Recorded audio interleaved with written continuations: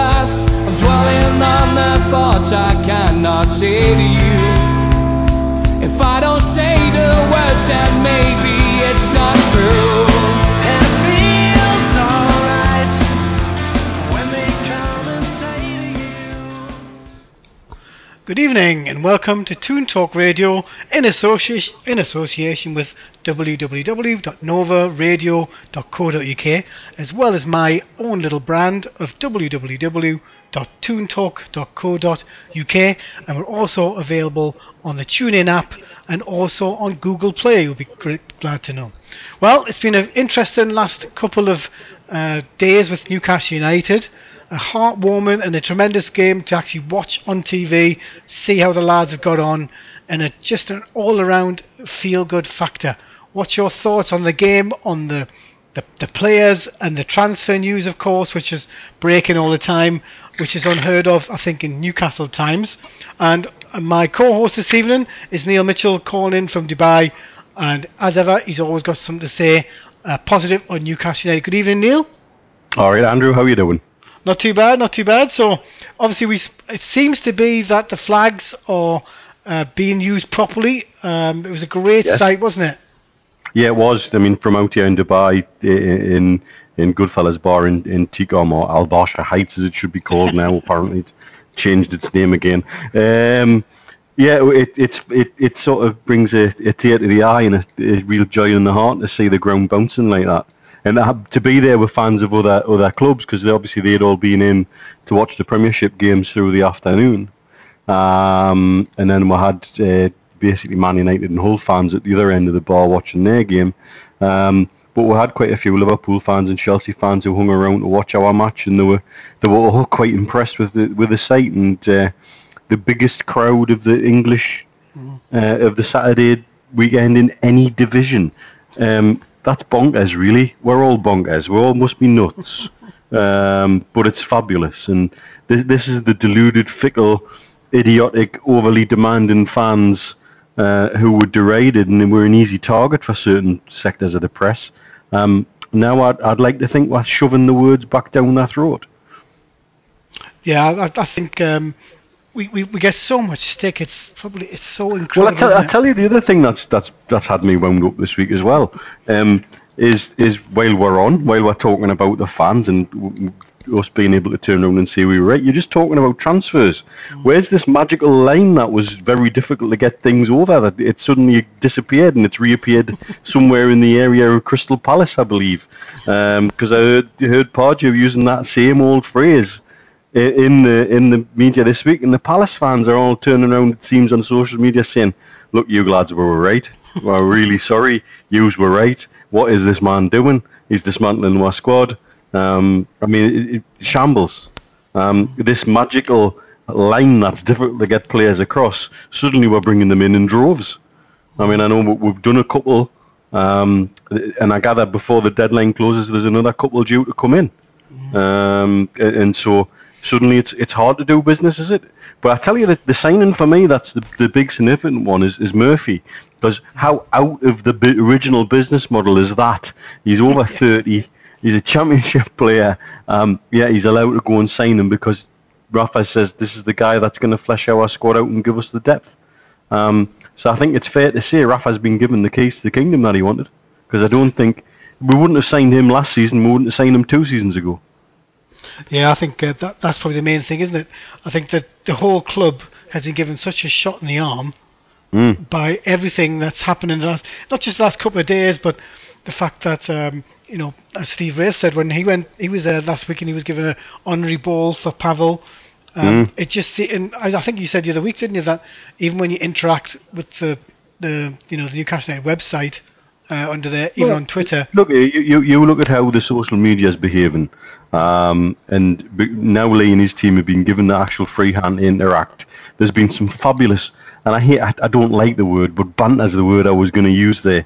But it's that proper interaction, but it's a little bit tongue in cheek. There's a little bit of upbeatness. There was a fabulous tweet that tweeted just before one of the games kicked off where they'd been spammed by a Twitter site advertising services with ladies, shall we say, and they retweeted it with a wonderful little quip somewhere along the lines of, just get back to her in a couple of hours, love, will you? I just thought we'd never have seen that level of interaction at one time.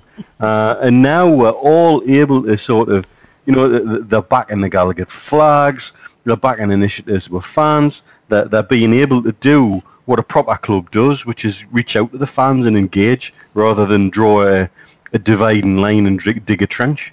Because that's where we've been. We've all been ensconced in trenches for the last 5 years, and that's why it's ended in the way it has. It's why it ended in the relegation. It's why, again, we touched on this last week, why it's taken an age to get certain fans groups back together and rowing in the same direction. And because that's the whole nature, the way we've had the hope absolutely squeezed out for. It was up to them. Did the squeeze were between the legs or by the throat? Because they just chose which one they were going to do. And either starved with oxygen or just really made it hurt.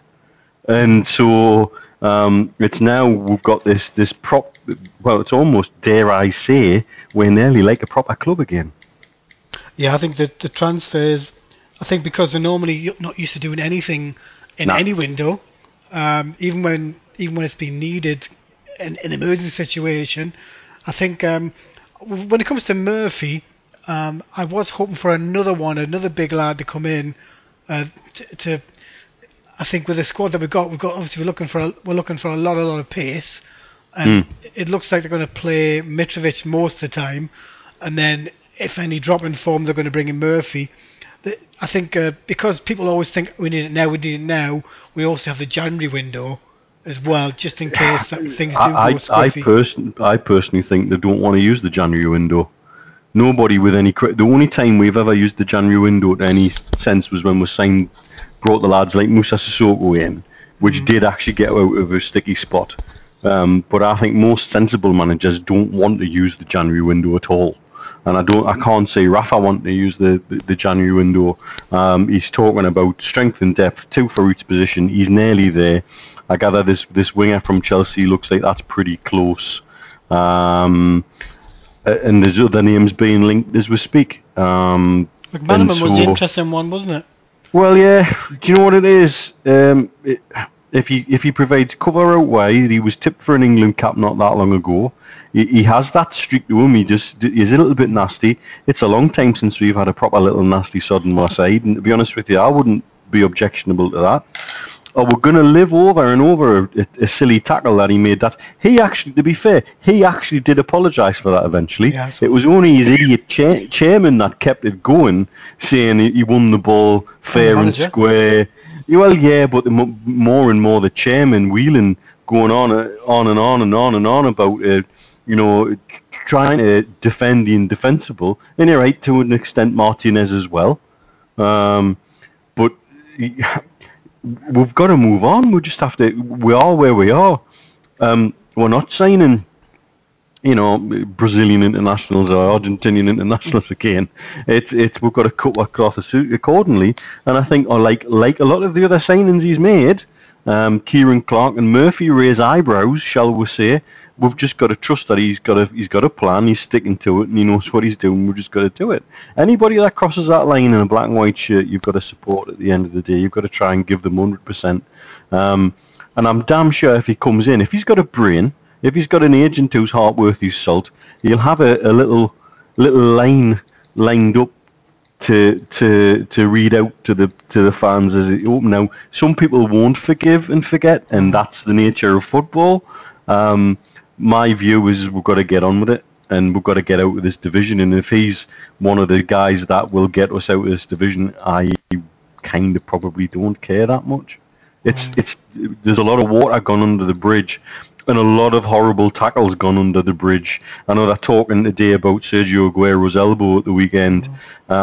Interesting, I've just had a bit of banter on Dubai Eye here with Chris McCarty, because they had Mark Halsey on, the man who allowed a lad from Grimsby to nearly decapitate Alan Shearer, talking about how terrible Aguero's elbow was, and I had to pull him up about it. I had to say, look, this is the guy that was quite happy to allow Alan Shearer to be decapitated by this idiot from Grimsby, who then went to the press and told everybody how proud he was that he'd just nobbled the England captain.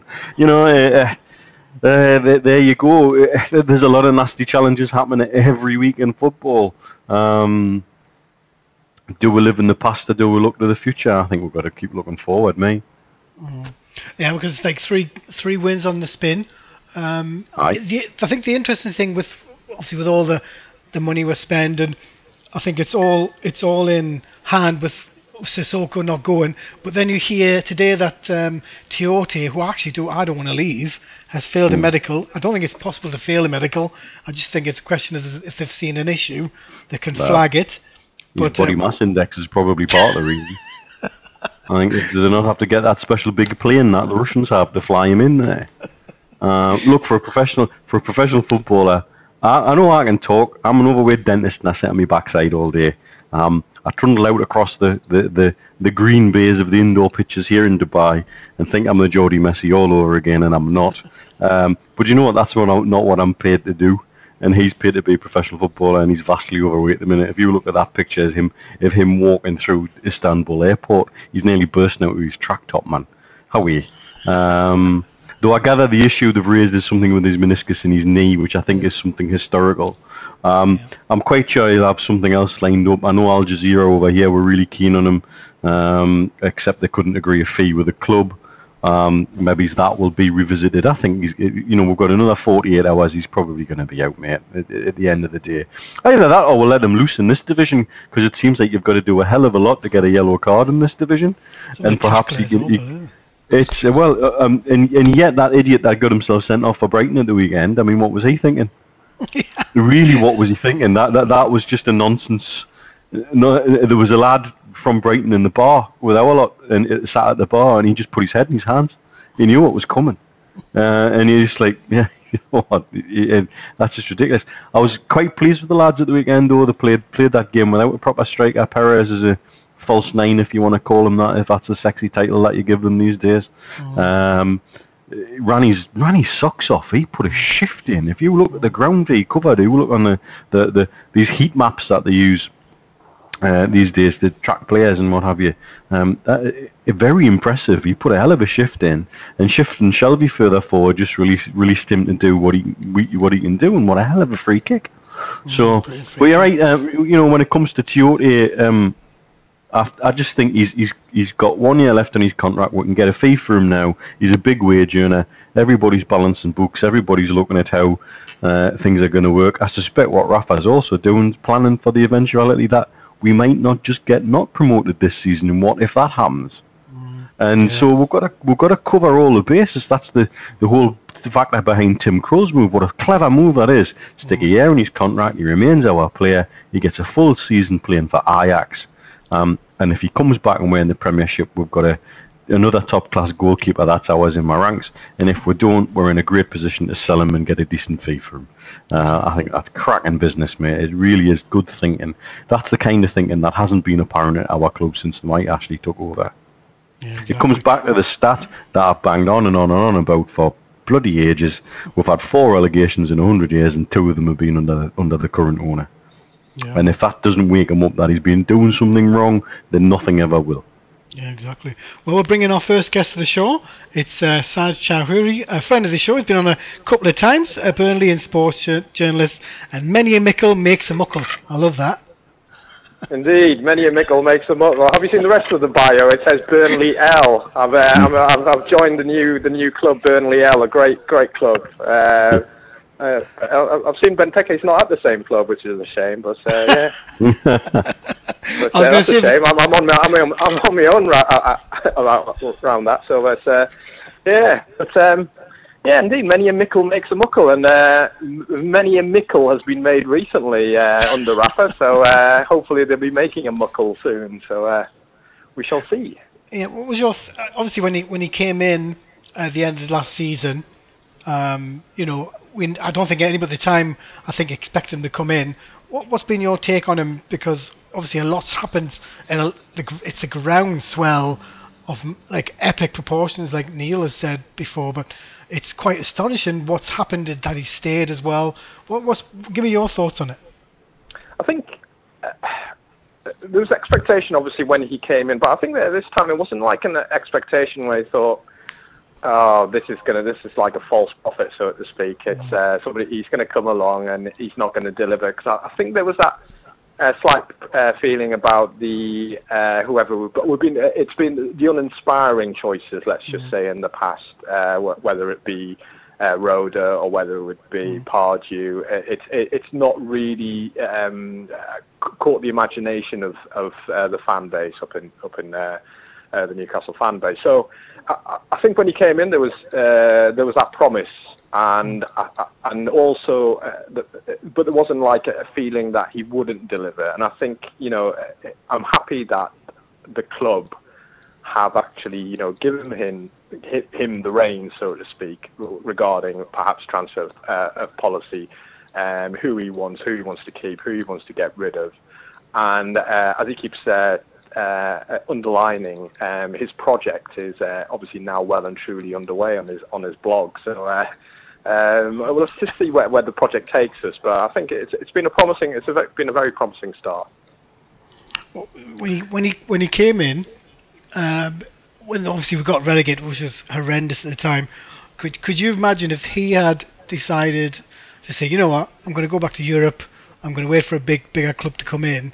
Were you surprised that he decided to stay on, or do you think that last minute, crescendo of noise from Newcastle's fans really surprised him? Okay, here's a small tale here, right? Okay, good. I met Rafa Benitez approximately 4 or 5 years ago. By the way, this is not a reason why I think he's stayed and been loyal, etc., etc. At the urinals at the BBC, he was at a sport. He was at a sports personality. Love this one, isn't he? Well, he was at a sports personality event, and I was there I was working on it, I think, as well.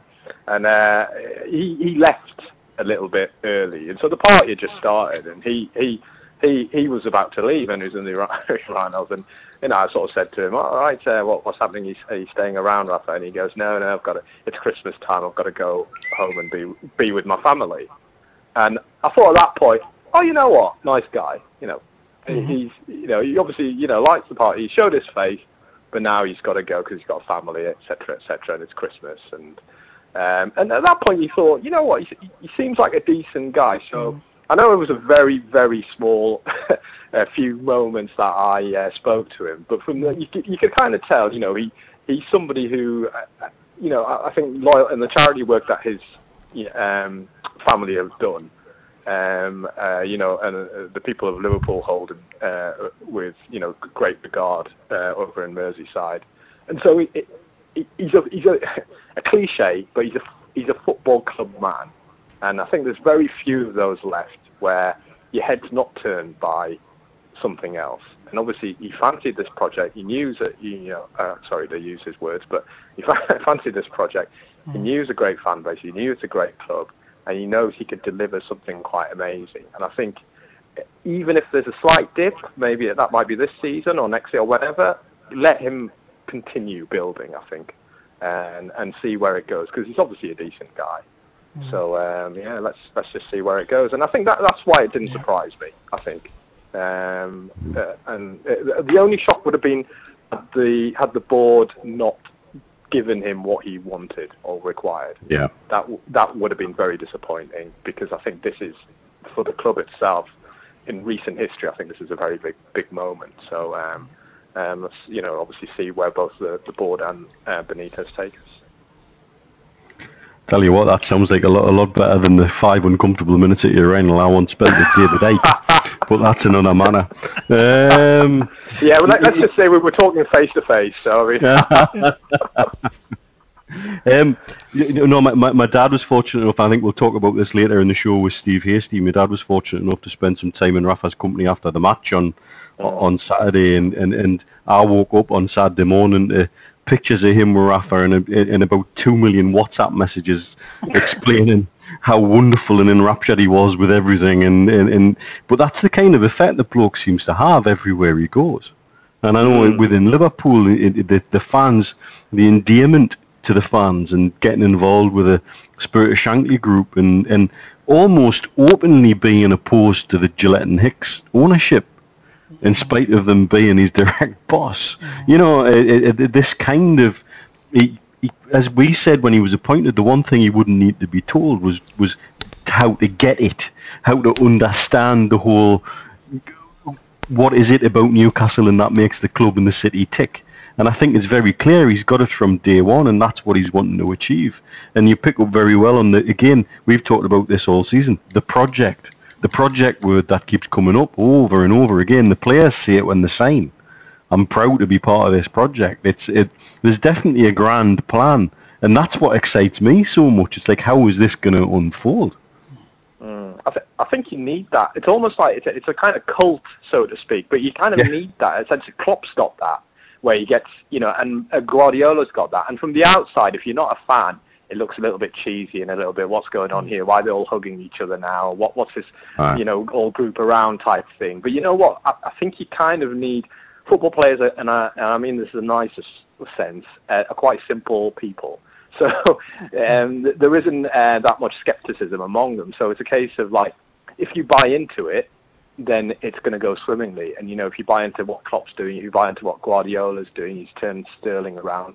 If you buy into it as a player, it could, have a great effect. And, you could go on to do great things. I think he can probably have that effect over, a short, amount of time that he was the first time around when he was manager. But, so, the project thing he keeps mentioning, and it is quite funny, but I think if you sort of buy into it like players are doing, then, that's the start of something good. It's like when you're all starting to bond together, because I think what's been missing, obviously, is the bonding. It's that, we're all part of this, thick and thin, all for one for all, etc. So...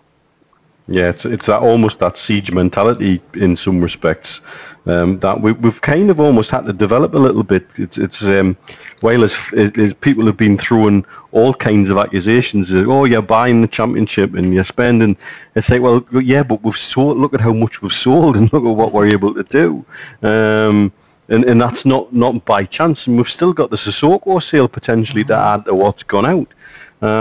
You could see Rafa going on being given the go-ahead to go on a spending spree in the last few hours of the transfer window if something was worked out with Sissoko. It's quite remarkable, really. But he has created this mentality amongst a group, and again, that's another word that comes up in modern football all the time, the group. But it really genuinely seems to want at least two players for every position, and that's what he seems to be getting. I see that I think you're right about the fact that it looks like bringing in loads of players, but you're right. I think it was at 15 out, 10 in, or something like that at the moment, or 11 in, or whatever. Yeah. It's that. So it's actually not that. It's a net -5. So it's still 5 other players that could come in. And yeah, you're right. The Sissoko sale. It'll be interesting to see what the net is the net spend is at the end. Because obviously there are still payments coming through from the Premier League, so it could be the case of Ashley. For Ashley, it's like, oh great, I've made some more money from this, from his point of view. But I think what obviously Rafa's doing is kind of, I guess, what sort of Keegan did, bringing in the right players. There might not be household star names or anything like that, but he believes that these are the sort of players with the right character to obviously get them through the championship. And obviously when they come up, and maybe they'll spend money on bringing the likes of Ginolas and all that, and Ferdinand. But obviously that all depends on whether obviously Newcastle can come up in the first time of asking. But it's a wait and see. As you're right, it's a couple more days to go. And it'd be interesting to see what happens with Sissoko. Is it the latest saying Tottenham now? Is that I never heard that. That came up again, and I think that was on the back of Wijnaldum made some comment which must have really endeared him to Liverpool fans, that he wanted to go to Tottenham, but they wouldn't pay the same amount of money as Liverpool, so he's gone to Liverpool. Pretty much is what he said, and that really is such a ringing endorsement for the club you've gone to. But I think the Sissoko links probably come out of the back of that. I haven't seen anything concrete. I know Inter were kept being mentioned, but they've just gone and spent a significant amount on a Portuguese lad, and I know they're subject to FFP restrictions at the minute, because I think the Italian FA are having a very hard look at their finances, so I can't see him going to Inter either. And no amount of kicking and stamping his little feet on via his agent about Newcastle must reduce their fee to let me go is going to help him. It just makes him look more obstinate and more of a wally, really, to me. But my personal feeling is I would fly back and drive him wherever he wanted to go. But I guess he's being taught a lesson.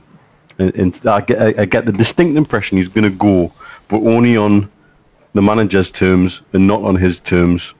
And he's being held back until the very last minute. That's just my gut with this one. It seems like what Benitez has done, he's done all his... So there's no panic at the end. There's no we need to sell Sissoko in order to get these players, and he's done what he needs to do and get whatever players he needs getting in. Now, perhaps, I don't know... I think probably he's... It depends on the striker. You know, if he does get rid of one on loan or sells probably get rid of one on loan, then obviously you might need to bring another in. But aside from that, it's quite a solid squad at the moment, especially with the two latest signings as well. So, I think it's a case of, well, we can stay till January, and you know, at the end of the day, he probably will want to play, and he might be an asset, to be fair, until he knows that he's going in January. So, you know, either way, I think Newcastle are in a good position. It'll be win-win. Yeah, exactly. So it's a win-win, really. You can imagine, Sarge, couldn't you, Neil, that if Tiote has to stay and Sissoko stays, you can imagine that midfield and the right-hand side and the left-hand side with the other players coming in, it's a really strong team. And the fact that players are getting away with murder, kicking our players, Sarge, you can imagine if Sissoko gets fit and both of them, Sissoko and Tiote, is super fit, it could be quite a midfield that you could, even if you have to put people here and there in the game, it could be a really, really strong Newcastle United team, even though it looks like they could sell them anyway. It could be, but I think, you know, obviously Benitez should say then, right, okay, if they are staying, you have to, and I'm going to mention the word again, buy into this project, and you have to perform like all the other midfielders have been doing, and they're trying to earn their right to be in the team. And in recent last two games, they've done all right. So but they're the ones who started creating this team spirit and bond. And when you've got like say Tiote and Sissoko, who let's just flaky, let's probably describe them as. To come in and interrupt that team, is it actually worth it? I mean, it's kind of like a tricky situation. They will have to say, right, okay, I'm extremely happy to play for you, Rafa. I'm going to put 100% in, and I'm going to challenge for a pace because it's not guaranteed. And I think that's how Benitez should say it. To say, right, he knows they're obviously very good players and probably Premier League players on their day, but they have got to graft and show that they're worthy of a place in this team, which lately has been doing very well. What do you think of Shelvey? We'll get to Neil in a second, but what's your thoughts on Shelvey? I'm not really a fan myself, but it was a great free kick, but I do believe he can do more on that Newcastle team. Yeah, he's one of those luxury kind of players a little bit. He tries to be that sort of I'll play the quarterback role, I'll sit a bit deep and try and spread some balls and passes, but he needs to get stuck in. Because that's what essentially the championship requires. Everybody has to be a bit of a workhorse in that midfield.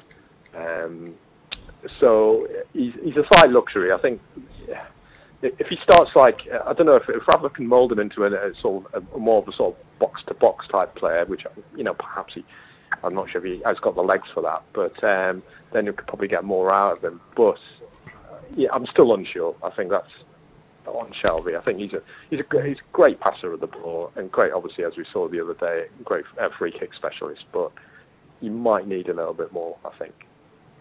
What do you think, Neil? I think the formation change helped them. I was reading something online about how the formation had gone from the 4-2-3-1 that Rafa prefers to play, with the loss of the big striking options. He played more of a 4-1-4-1, which meant Shelby could be a little bit more advanced and he wasn't constantly sitting so deep. And that seemed to free him up. And I think I could see a lot of in that when I've watched some of the game back. He's in different parts of the pitch that you normally see Shelby in, and when he's given the ball away deep, he's putting you in trouble. When he gives the ball away in an attacking area, we're not driven back into trouble again. And I think he played well. I think the challenge is to do it consistently. I understand he's lost half a stone and he's came into pre-season training early. He's determined to lose weight again and determined to get fitter. So that's doing all the right things, but he needs to put it into a package that he then produces consistently with, because if he doesn't, there's plenty of people lining up to take his place in the team. Strangely, I mean, if it is the case, and Rafa plays a kind of obviously circumstances maybe meant that Shelby got that chance or that role, but I think if it wouldn't go beyond me if he performed very, very well consistently in the Championship. Newcastle, benefited from his performances and some of his goals. Let's just say by March or wherever. Even if, because you look at Allardyce's team at the moment, and it's extremely uninspiring. I think he's there would be that smidgen of a chance if he performed very, very well. But he's always been on the fringes anyway. That he could perhaps be selected, but as I said, that's what he has to sort of look at and aim at, I think, because obviously that's his dream. But he needs to, as I said, he needs to continue on the path that he's on at the moment, as you've just explained, work hard, and I think he could be an extremely important figure. But if he becomes as flaky as some of the midfielders in that team have done in the recent times, then I think that his career might be over at St James's. Yeah, I think with the way that Newcastle have set up this season, it was funny, wasn't it? For being kicked to hell in the previous game, and you lose two of your best players. That's really in Gale, and you lose Mitrovic, who's just come back. Losing them to. I was quite worried for Saturday. Were you, like when the fact that Perez is still an interesting quandary to many Newcastle fans, but he seems to be doing a bit more than what he's done since the start of the season. What's your thoughts on him? I think strangely it's quite good for Perez this. I think he was thrust in to any other club. You would say, if it was Arsenal, for example, you'd bring them in slowly. You'd kind of, again, circumstances meant, in recent years that he was just thrust in. We've got him in, and you think that a player of that age, he could just be part of the development squad, and then he'll make it. But then, he showed obviously great qualities, and he scored some great goals as well.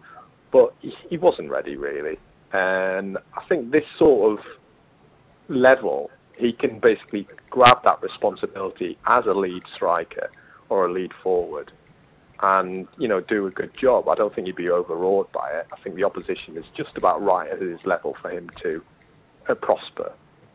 And because he is still a young guy, and let him. I think this is right. Let him develop. So the two injuries. Obviously, Gale's been fantastic as an outlet, and Mitrovic is missing as the muscle. But because it's the Championship, it's not as that. You'll find some defenders who aren't that great at the back. You'll have keepers making terrible back passes or terrible passes out, and you'll get those chances that more so than you would have gotten in the Premier League. So Newcastle could lose a couple of key players but still be really good, and that wasn't the case obviously in the Premier League. You lost in the Premier League, certain players had to play every single game, pretty much, and there was any sort of injury to any of them, that would put, fans would think, oh no, we're gonna lose the next match, or we haven't got Sissoko, he was in decent form, probably going to lose the next match, etc., etc. So, I don't think there is that feeling here. Obviously, if Perez got injured as well, then you're left in a little bit of a quandary. But as I said, I think Rafa it's good that Rafa's thinking about every single position and having people to fill in every position. And it'll be interesting to see, even the Daryl Murphy, seasoned professional.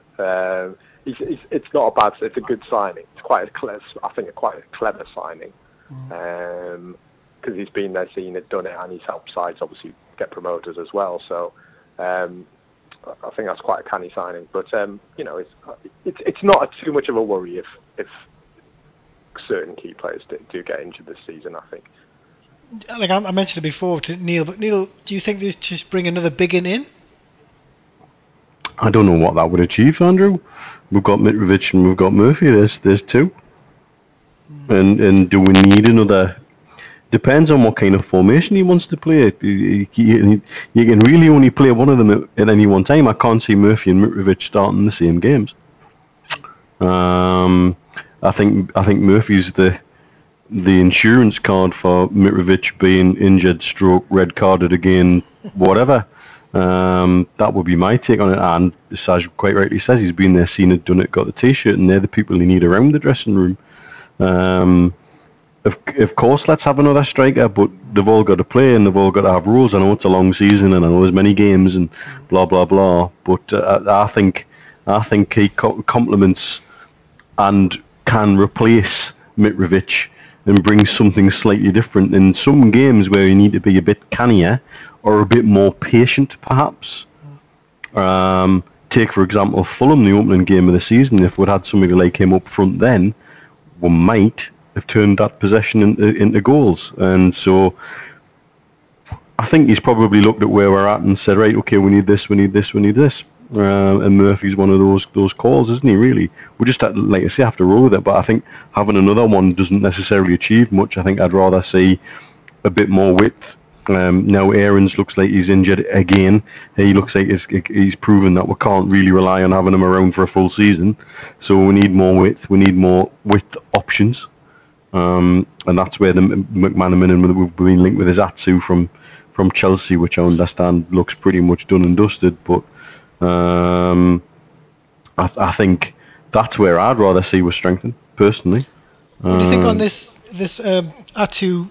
When it comes to Atsu and McManaman, like I like McManaman because he'll go at you. He's a bit of a dirty bugger as well. But what's your thoughts on them two? Because I haven't heard much about that young lad from Chelsea, and he's gone on loan. He's gone to various clubs, hasn't pulled up any trees, but he's got pace.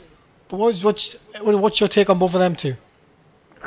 Well, sure. So it's almost like the club are being linked to somebody, who are sort of like half decent names, if you know what I mean. So it's Atsu we all know about, and it looks obviously like that would be an interesting, a good signing. But they must have done some homework on him. You wouldn't just bring in somebody who can't get, who can't get a game because because there's something wrong with him or something like that. So they must. They must know something that he can be quite an impact player. They must know about that. McManaman, I haven't seen much of him since the time when obviously he made quite a tackle, was it? And the tackle. And also when he sort of he had a good season where he sort of went past people and he thought he looks good, but again I'm not entirely sure what more they would add to the team. I'd rather see that Rafa make a concerted effort or whoever making a concerted effort actually now to start, if they're good enough obviously, and I think the Championship's probably a good level to start bringing through the one or two of the academy players. So I think this is probably a good time to do that and have a good mix, and because I think if you do have just a few too many new players, it just takes that little bit longer to to form a bond, and one or two of them might be disruptive. You never quite know. So I think at this level, at this point, where the number of players he's got, I think it's fine. Neil? Well, I think the academy's been the weak link, hasn't it, for a number of years, and I think that was the first sign that Rafa might be staying, was towards the end of last season. Apparently he went into the academy and made quite sweeping changes, and so I think it's something he obviously does have in mind, because he used the Melwood Academy to good effect at Liverpool, and he's going to want to do the same here. He seems keen on Sterry. That's one name that's certainly been thrust forward. Obviously Aarons has been used, but we need to deliver more, and I think until we deliver, or in a position to deliver more of our own, perhaps he feels like we need to. I just add a couple of players. You're right, this might be the level at which to blood a few. Does Armstrong get a bit of a look in? And if he stays and doesn't go out on loan again, how do we use him? What role do we use him in? Because he certainly did well at Coventry, and he can certainly bang the goals in for at age level for England. So there's a lot of questions there that would need answered in some respects. Use of the academy's long been a bugbear for me, because frankly we don't use the most of local talent. I've seen too much local talent end up at Sunderland and Middlesbrough's academies, because our academy was too busy disappearing up its own backside to actually put the hard work in to attract these young players. I've watched, when I was back in the UK, watching youth games both in Northumberland and Durham County FA level, and so how many of them then disappear to Wearside and Teesside. It's quite a shame, really. It's shocking. And so that all needs addressed, that ability to progress. The door needs to be ajar, not slammed shut, because it seems to have been slammed shut for years. Yeah, I think that Armstrong, I don't think he's been given a couple of minutes here and there. What's your thoughts on him? Because to me, I just think he needs to play a bit more. I think you're probably right. I think, was it Fulham that he came in the first game? Yeah. He came on for a bit. I think he made a couple of decisions which were a bit panicky. It's almost like, I think you're right. I think he does need to be given more time and to mature into a player who could go up a level, who could go up to the Championship standard and Premier League standard. And he needs to. At times, I feel that he makes quite snap decisions. I'm going to shoot, instead of actually thinking, is it better to pass to a teammate or be a bit more patient? I think he's looking for that quick impact, and that obviously doesn't work at that level or the higher levels. And I think Fulham, I think he did that, and it's a hope that he does become and does progress and learns very fast. And I think the best thing Rafa could do is actually keep him, and because he's done that loan spell, and I think he needs to make because the only way he could obviously learn is by making mistakes and like harsh lessons as well. And hopefully Rafa's the kind of guy that not only gives people hugs but also gives them kick up to the backside, and hopefully he will learn. The likes of bringing in maybe Daryl Murphy or whatever. The sort of more mature player who might help him, and obviously having Rafa there will obviously help him as well. But I'd rather see him stay and try to take his chance and work hard and try and get, because these sort of opportunities now, with obviously if there are injuries like there have been recently of the forward line, these are the times if you do get a chance, take your chance. And so I think Rafa should, hopefully he will stay, and not be loaned out, but remains to be seen. Yeah, I think that actually when it comes to the transfer stories, looking at, obviously we have to talk about Sunderland, but what's your thoughts on them? Because if you look at Joe Hart's being linked with them, I would be astonished if he came to Sunderland, to be honest, because you'll be living in Newcastle. But what's your thoughts on him? Because there's so many links going to be going on, but for Sunderland, they're starting to buy now, and they got a good result the weekend. But what's your thoughts on them? Because they are always going to be near the relegation zone, and they haven't got the the added 6 points they normally get from us. Sorry, Andrew, who did you say they were linked with? They were like Joe Hart. All right. Sorry, that's why I might have laughed. Well, I think what fascinated me was about 2 weeks or whatever, Moy said, "Oh, we're going to be in a relegation scrap." Thanks. If I was a Sunderland fan, I would go straight away, "Thanks for that, Moisey." That's great optimism there. I mean, it's not even, you don't even need to be stupidly optimistic, unrealistically optimistic. But being too realistic, I mean, that's not great, is it? If you're just going to say, and, you know, with Moisey, there's not really much kidology either. I think, you know, when he does say something, he probably means it. And there probably will be in a relegation scrap, but that sort of team, they need to be, you know, G'd up, because they know if you're going to do what you know, say a Leicester did or whatever, well, not obviously to that extent, but perform as a team, you need a manager there who's, you know, a great motivator.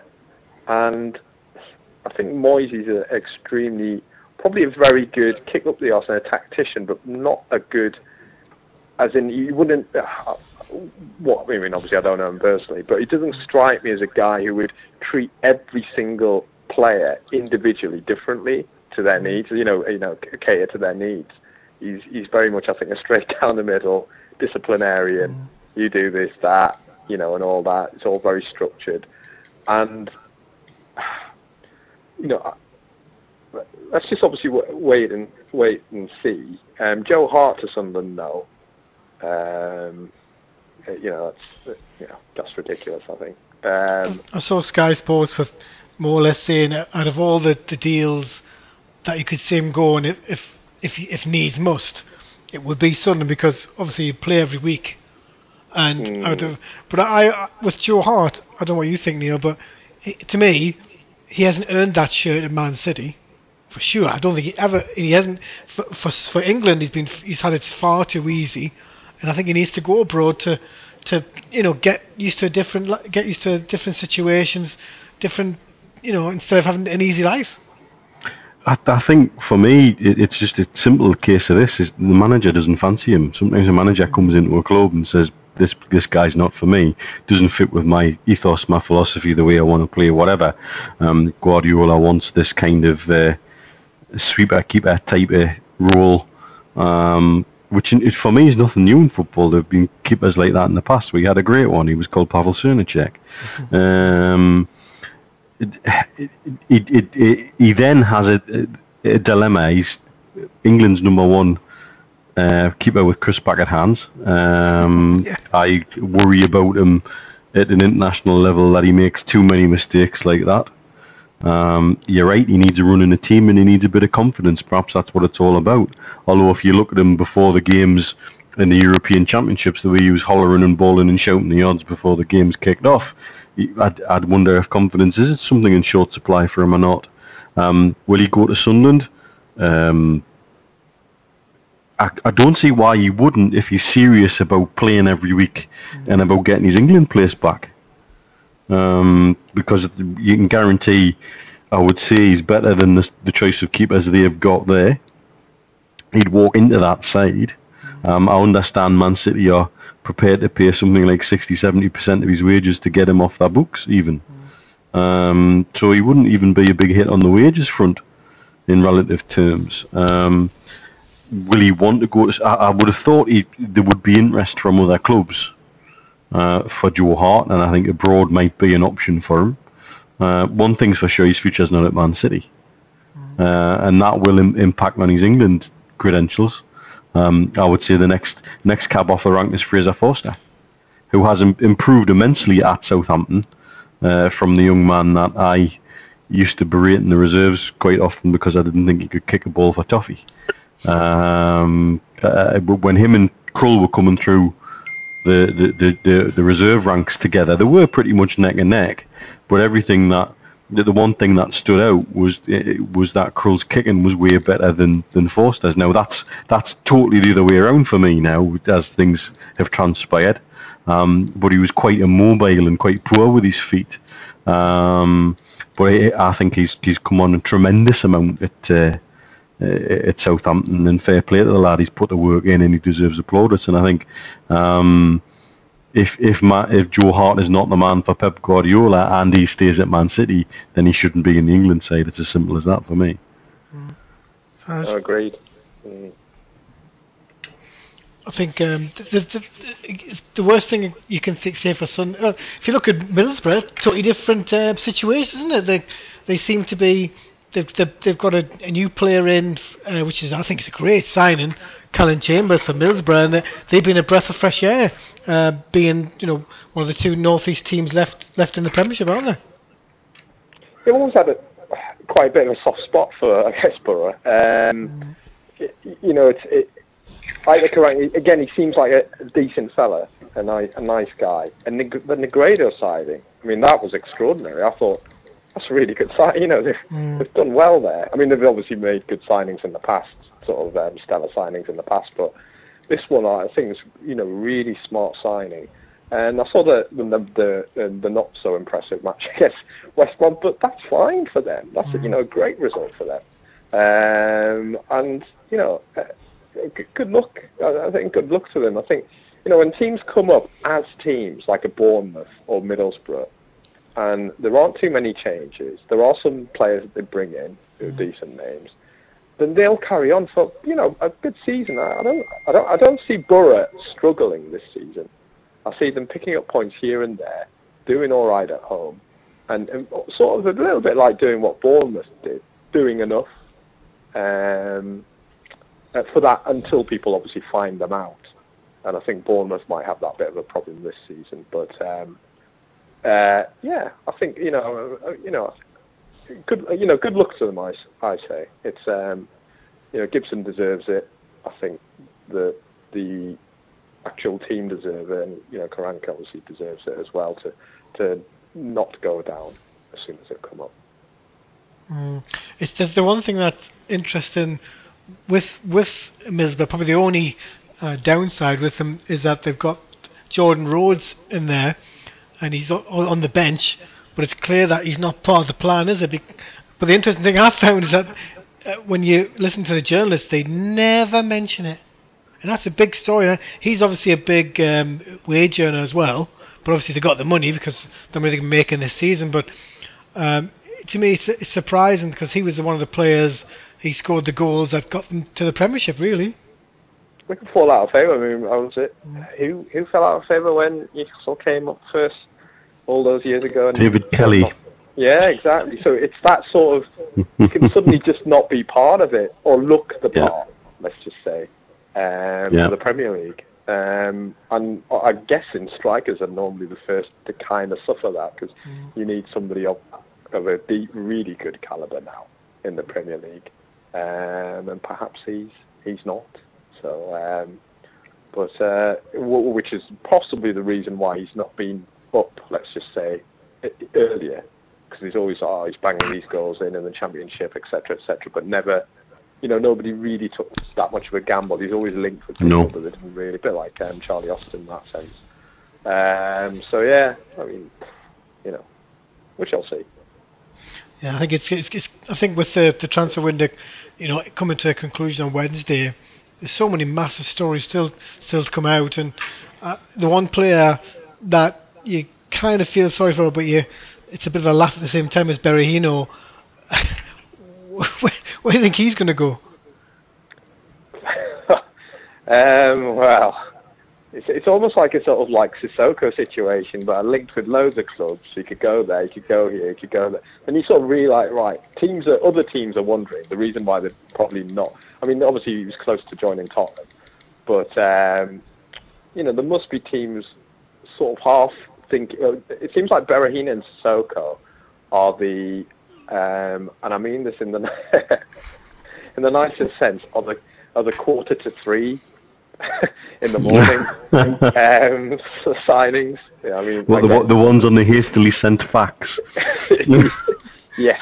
The ones at 2:45 that you look at a bit bleary-eyed thinking, all right, it'll do. And that is what seems like the likes of Berahino and Sissoko are.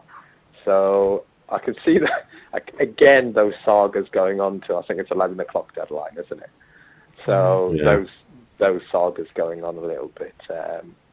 But we'll see. I think Pulis wants to bring in, I think, 5 players or something, so it might be a little bit of bartering as well. So it'll be interesting to see what happens. And that's he's good, but I mean, is he really that good? I mean, the Premier League, the striking talent is getting stronger and stronger and stronger.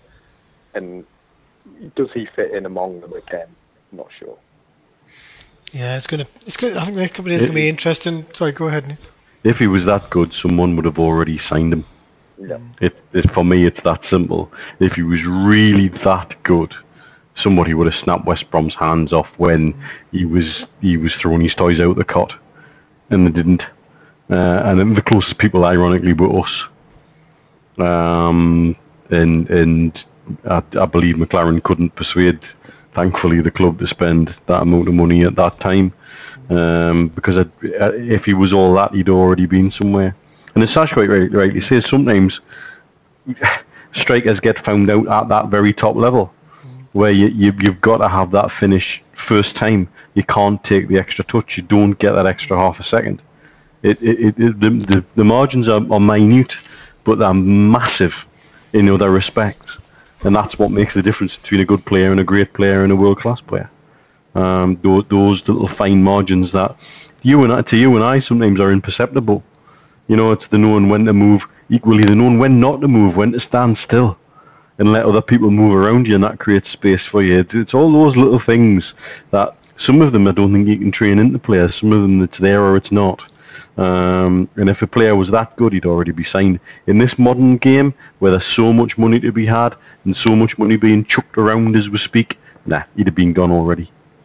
Yeah, I mean, I think it's a perfect example. If I was saying maybe on stature, if you look at someone like Aguero, he never stops.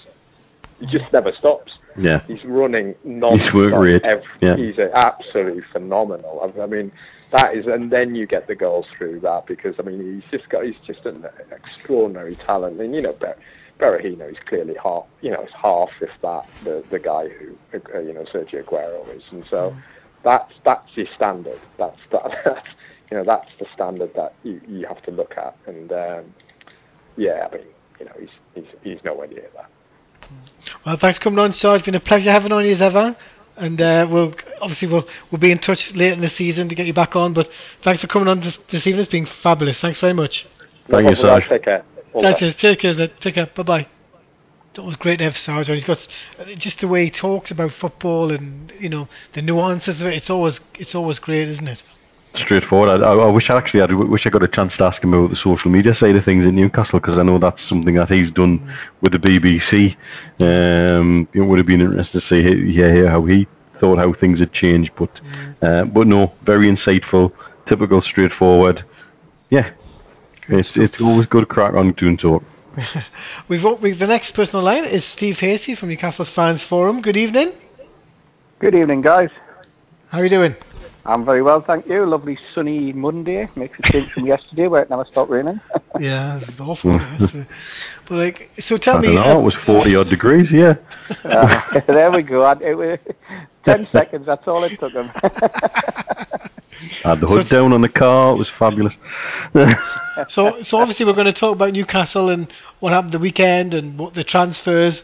But Neil mentioned there that you may have had a chat with Rafa as well. Let us know how that went, and we'll talk about the game and then get to transfers. Yes, I did. I was lucky enough to be invited to St James's Park and actually spent some time talking to Rafa about after the game, after he'd done his nice press piece, and very, very interesting, very insightful. What a guy in terms of what he's doing at Newcastle and what he wants to do. He just being able to talk through, saying to him, the first 25 minutes we kept the ball, we did really well.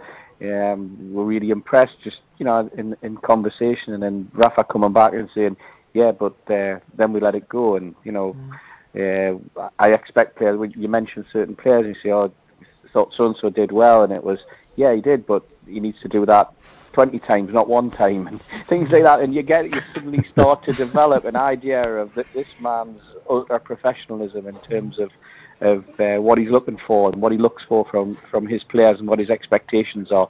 And you know what? It must be great being coached by a bloke like that, but it must be a nightmare as well, because he's a perfectionist. There's no question about that. And if you do something well, he'll expect you the next time to also do it well, or to do it even better and better. And he's always setting the targets. He's always setting the goals. And, he's expecting the players to match up to it, But it was great to just...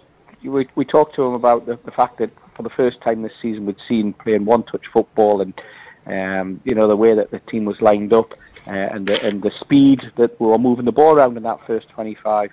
And he came back to us and actually said, well, you'll have noticed, for example, that in this game Mbemba didn't move forward. He didn't start stepping into that zone, if you like, where because he's not got anything else to do, that he wants to take the ball and move forward and join the attack. He said that was part of our game plan for him not to do that, because we thought that their game plan would be to play the ball through our back four and over the top. So he wanted his 5-man midfield to be nice and solid and to play the ball around their midfield and not give them the opportunity, because then he wasn't having Lascelles and Mbemba stepping forward. He wanted them to remain, so he had his midfield working tightly as a unit.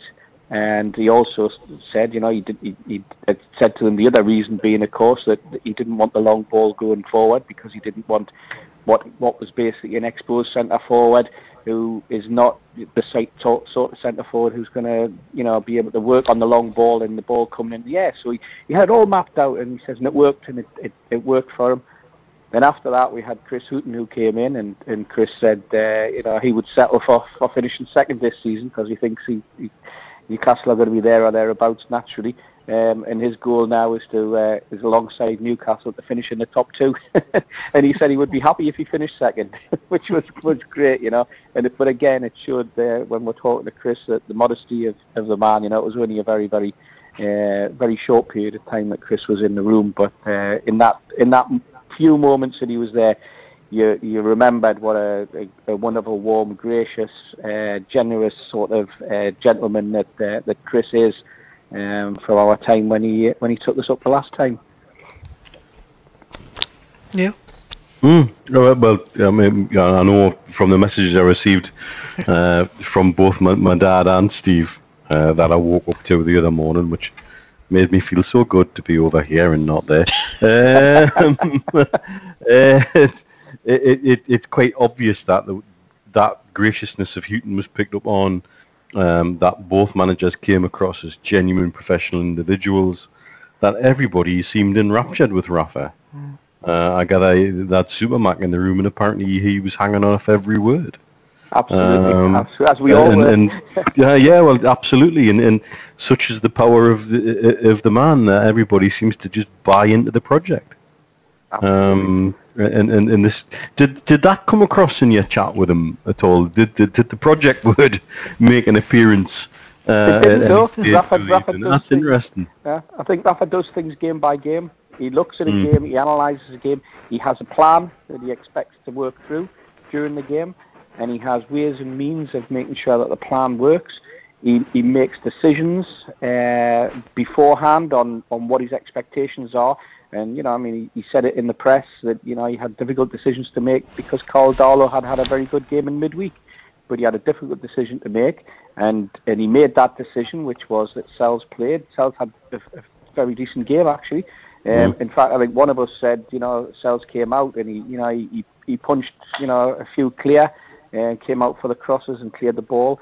And Rafa said, yeah, but he did it with 2 hands. I want him to do it with 1.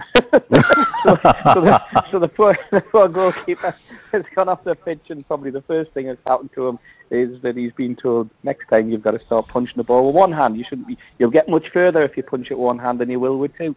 That's the observation that he's making during the game. That's how much he sees from the touchline. Things that we wouldn't never consider, or some of us might not consider because we're concentrating on the game in the round, if you like. But he's got certain things from each player that he's looking for, that little notepad of his must be full of some little gems, as opposed to Alan Pardew's pad, which I think was a shopping list, or some woman's phone with a list of phone numbers of ladies he's met the evening before. I'm not sure which. I think you also get that the team around him, they've all bought into it. They all buy into Rafa, but he buys into them as well. They have responsibilities. They're again, real warm, gracious gentlemen among that squad behind the scenes who make everybody that they meet feel as though that they're welcome, and that you said part of a project. The word was never used, but you can imagine that they've bought into it, and everybody is. But I think that's coming across the whole club. Right the way through. There's a whole sea change of just warmth and feeling, and you're chatting to the stewards and they've got smiles on their faces. You're chatting to some of the staff, the girl who comes round selling the tickets. That you can see them. They're not doing out of Last season there was a sort of a grudgery around things, or a bit of negativity. Everybody seemed to be under pressure right the way across. Different now. The club seems such a totally different place. There's smiles on the faces of everybody that you bump into. Everybody wants to be.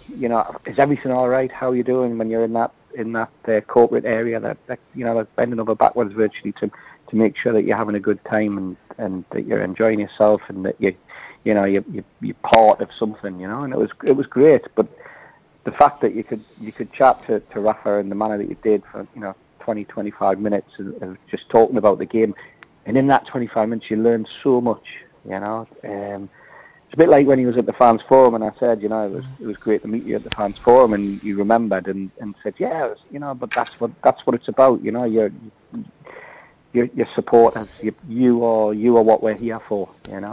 Brilliant, absolutely brilliant. God, it sounds wonderful, this chat. I'm surprised I wasn't invited, but it's amazing how the fact that the 20 minutes that you had, that everything that we've thought of and seems to be happening in the whole club, and obviously linked to transfers, and the one thing he's brought in, if I remember rightly, is that when a player signs, they're now allocated a person to make sure they settle in correctly. Is that right as well? I haven't heard that, Andrew, but I'm sure it's happened. Do you think that the first team squad buddy up? Do you think it's a bit like when you were in year 6 and in the new kids arrived in in the reception class, and you had your reception class had a buddy in year 6? Do you think it's a bit like that? And then they follow them and they make sure that they get their dinner right. Now they're making sure that they've got their dinner money in their pocket, or that the mom's told them that they've got to eat they've got to eat their greens. Maybe it's just a bit like that.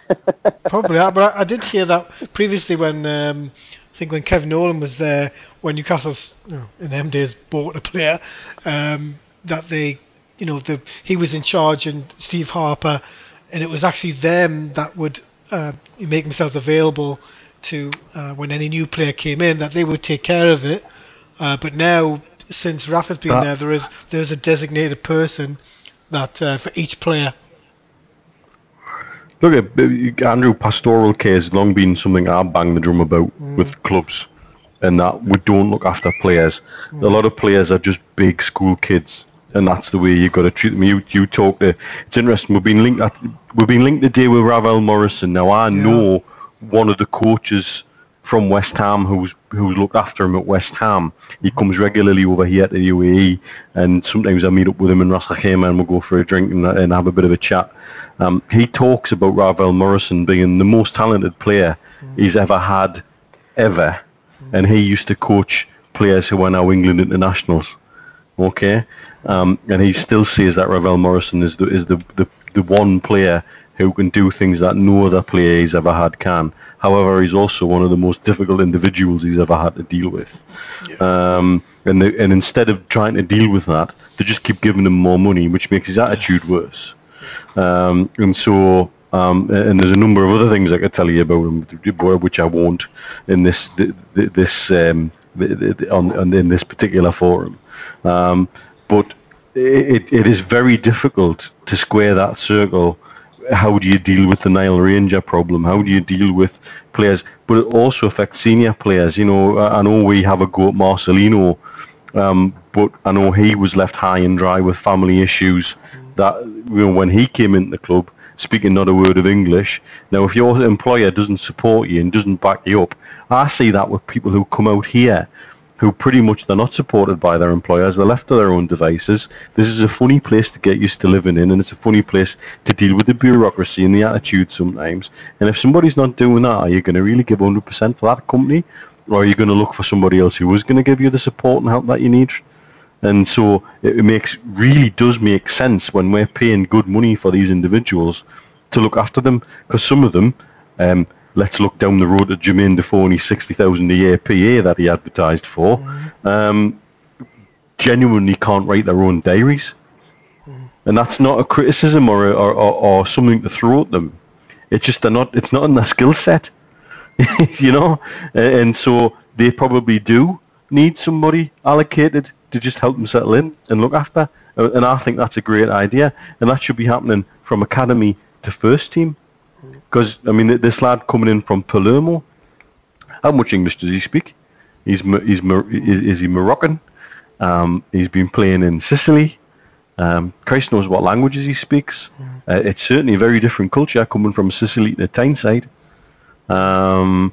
If he is given the assurances that he can settle in and bed in a personal way, isn't he going to perform better as a professional on the pitch? I would bloody think so. And it's something that we should have been doing for years, and I know we haven't been. So if that is the case, then fair play, more power to the project. Absolutely, I think it's difficult in the modern game, like Neil, and I agree entirely with what you're saying. But the problem with a lot in the modern game now, I think, is also the power of the football agent. And the fact that a player won't do anything with a football club unless his agent gives him the nod to do it. It used to be that the manager gave you the nod to do something, or the manager gave you the right to move on or to move house, or there used to be houses dotted all over the northeast that certain people knew were footballers' houses, that the club owned, and the players who would go along. But I mean, I remember there used to be people at the football club, but because of the nature of footballers, I remember one story of a certain player from not very long ago who rang up the club to say that he had a big problem and could they send the maintenance man to his house. The lights had gone off, and it turned out the bulb had fused. The bulb had popped, but the maintenance man had to come. Now, we laughed about it when we first heard it, but then when you think about it, because we've come across it before, Neil, haven't we? You don't want a player standing up on a ladder changing a light bulb when he's worth 15, 20, 30 million pound, and then he falls off and he lands on the cream side. I'll give you two goalkeeping examples. Dave Besant dropped a jar of mayonnaise on his foot, and he was out for bloody weeks. And Richard Wright fell through the loft hatch and dislocated his shoulder, and he was out for 7 months or something. Exactly. So we laugh in one sense that, oh, hang on, there's a football. He doesn't know that the lights are popped, that it's actually the bulb that's gone. But the maintenance man comes around to the club and changes the bulb for him. And we all go, that's ridiculous. But then you suddenly think to yourself, well, no, that's probably quite sensible, But and then you get... Perhaps that's what Sam de Jong's been doing all the time. Well, perhaps he had a radio perched on the side of the bath and he electrocuted himself or something like that, And I think, remember, that they talked about Marcelino. There was an excellent article in our fanzine in the Popular side a few editions ago now, one of the early editions, where one of the guys who, his mother knew Marcelino, and Marcelino and his family were going through all sorts of difficult issues with their children, and I think his son, and he didn't know how he was able to cope with the particular problem that his young son was suffering from. But Marcelino seemed to spend an awful lot of time in Newcastle Central Library. Now, I think that was because that was the only place at the time that he could get to find Spanish and read up in Spanish what he was looking for. There was nobody at the club. He was out with a with what turned out to be a really, really bad break on his, I think it was his thumb, wasn't it, or his little finger or something like that. One of his fingers, he almost lost the finger, I gather. That's right, yeah, and it was a really, really bad injury in that respect, but people belittled it because of, it's only a little digit or something and he can still kick a ball. But in his head, he also had so many things going on, in their personal life. And when you're out injured, that's when, and this will be the same with Ravel Morrison. Once he gets off that football pitch, he suddenly thinks, well, what am I going to do? Oh, you know what I'll do? I'll do this. And it's happened to Gaza, hasn't it? I'll go out, I'll buy an air rifle, I'll start shooting Jimmy in the back of the bum, or something like that. I'll fill it with All Bran or whatever he happened to do, or I'll set fire to Jimmy's pants when he's asleep because I'm bored, basically, I don't want to do anything, But there's an underlying problem that occurs in his mind, Does it make sense that Morrison is high up on the? Because obviously I'm reading now, but that he would be a decent fit for Newcastle. Well, because Asu's confirmed that looks of it. For 90 minutes, he might be a decent one for Newcastle. It's what goes on behind the scenes, isn't it? And who are we to say what sort of structure the club will put in place to support a player like that? My understanding of him is he comes with far too much baggage off the pitch, and I mean, and I'm talking stuff that genuinely, no amount of Rafa Benitez can fix that. Exactly. So I know where you're coming from on that one, Neil. So he may be many things, but he's certainly not able to do that, and that would be what would worry me. As talented as the lad is, because I've got no doubt this lad that I know that's coached him says you can spend all day with him saying, pass the ball over there and hit that, pass the ball over there and hit that. Do this with the ball, do that trick, do this, then volley it into the top corner, and he'll just do it to command, make it look like he doesn't even give a monkeys, and walk off. And when you try and discipline him for something, he looks at you like you're stupid because he's on 20 grand a week, and so he'd throw a 20 quid note at you. Yeah. And that's part of the issue, I guess, football-wide, with young men given a lot of money too quick and really, as Steve says, some of them just get bored. Some of the daft stuff you see footballers getting themselves into, it's because they're bored. They're young men with a lot of money who are bored. Do you know what? You know when we had the Brat Pack, so-called, here? And Kieran Dyer drove his Ferrari into the swing bridge with Julia Walker in the passenger seat. Do you think he did any of that of any other reason then? He was bored. Because I think he was just bored. And then luckily for Kieran, as he said on TV a few weeks ago, luckily for him, somebody came up and said, why don't you clear off, mate? I'll take the rap for you. I'll say I was driving the car. And I think, as he pointed out, the kid who was saying it had about 8 or 10 pints, and he was willing to, and poor Kieran's standing on the side, I'm saying poor Kieran, but he's standing on the side of the road having just curbed his Ferrari that he can't budge from outside Hanrahan's thinking, what am I going to do here, And there's always somebody coming up, I'll sort your car out for you, mister, Classic, isn't it, There's always somebody to help you.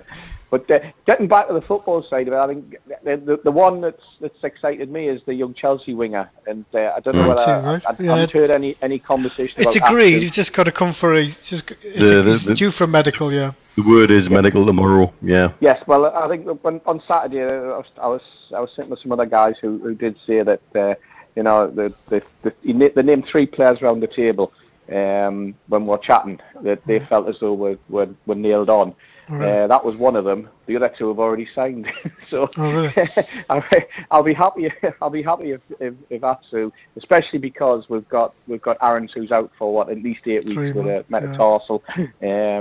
You can guarantee that will take him up until Christmas and beyond. And Aaron's doesn't seem the sort of player, once he's had an injury, that's going to come back quick. I'll be surprised if we're seeing before March if some of his previous injuries, and fitness problems. We need to get him into one of these barometric chambers or something, see if we can improve his healing time. Well, it comes down to the boots, a lot of the time, doesn't it, as well? Because don't get me started on boots. It's ridiculous. It really gets me mad. They're like what about McManaman? What's your thoughts on him? Because I like McManaman, I must admit.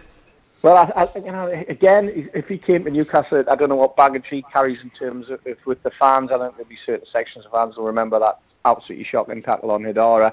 I don't know whether McManaman, we've seen him playing for West Brom on Match of the Day on the odd occasion that he's turned out. I don't think he necessarily is a particularly gifted player in terms of compared to what we've already got.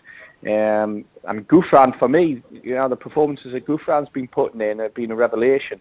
And I think what's interesting is what we've read about from Rafa is that what we've got there is a truly professional player, a professional, and that's why he's been playing him, because that lad, even though he's been told that he would be surplus to requirements, Rafa has felt confident enough to use Gouffran and to play him in the last few games, and he's had performances out of him that he's been satisfied with and that were good enough for him to remain in the team. And I think that's symptomatic of the type of player that Rafa considers, players that he can trust on the football field. Perhaps he's seen something in McManaman that he feels can slot in as a good footballer in terms of being part of the squad, because that's what he's got. He's now virtually got, as Mourinho has always done at Chelsea, he's got 24 players. He's got two teams out there, horses for courses, but replacements, ready-made replacements to come in who are equally as good. So he's developing the competition for places. I don't necessarily think once you've got the shirt and you're putting in performances that you'll necessarily keep the shirt because of the size of the squad and because of the number of games. But what he's got is he's got that ability to chop and change. And the reason he chops and changes is because he meticulously studies the opposition and he has a plan that he's going to go into. And if he thinks, for example, in one particular game, I think that say in the midfield he needs a bit more mobility than he's getting out of John Joe Shelvey, or if he wants a game where he wants Shelvey to play the long ball, he needs to decide whether it's Shelvey or not Shelvey. If it's going to be a battle in midfield that's going to last for a full 90 minutes, he's going to select horses for courses. He's going to select players, and that's why also he's got the likes of Darryl Murphy in. And we've seen what's happened in after the Cheltenham game, where we all of a sudden lost two of our strikers. I mean, one of them shouldn't have even been on the pitch and only went on to replace the one who was injured, and then he came off as well. Or he was injured. He nearly came off against Cheltenham, but because of the other means, it looked like he wasn't going to. So Rafa's making sure, I can see a problem occurring there, because this league is a lot more physical than some of our players think it is.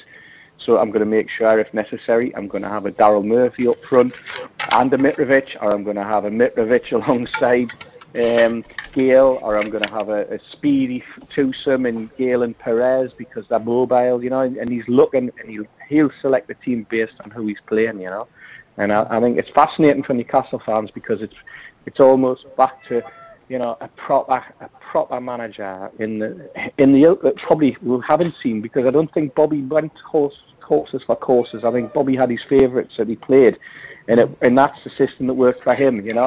He knew, and of course he was in the Premier League at the time, and he had the likes of Shearer and people like that who he could rely on, Solano, etc., who were almost regulars. Although even Solano, Neil, you'll vouch for this one. It always seemed to be Solano that got substituted first, Bobby, didn't it? If you saw anyone moving on the touchline, you knew it was going to be Nobby off first.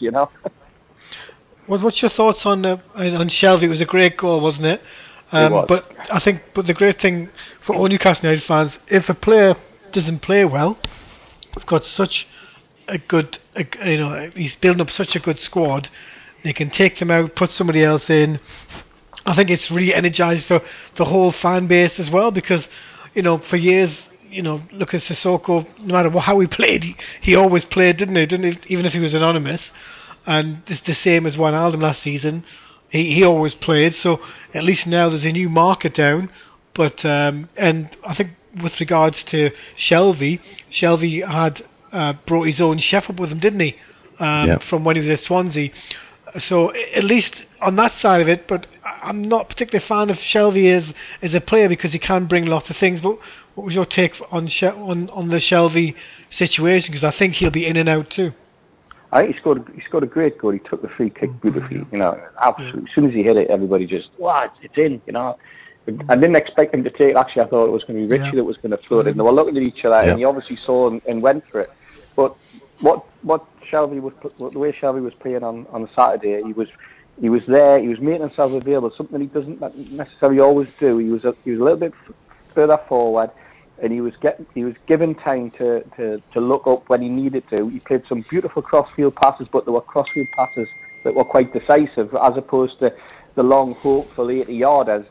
He was spreading the ball around. He was getting the movement flowing on both sides. But we kept the ball so well in that first 20-25 minutes. They couldn't live with us. But then it was only natural that they were going to have times in the game where they were going to look as though they could do something. But other than a couple of scrambled efforts, there was nothing really that during that game where you felt, this pressure that they're putting on is going to result in a goal. We always seem to be playing within ourselves, I thought, and I thought we professionally, we put in a great performance, and then you're right, Shelby's going to be one of those players that might be in and out. He might suddenly cement himself in the team and become irreplaceable. We'll wait and see. But Rafa's, he'll be working on them all the time.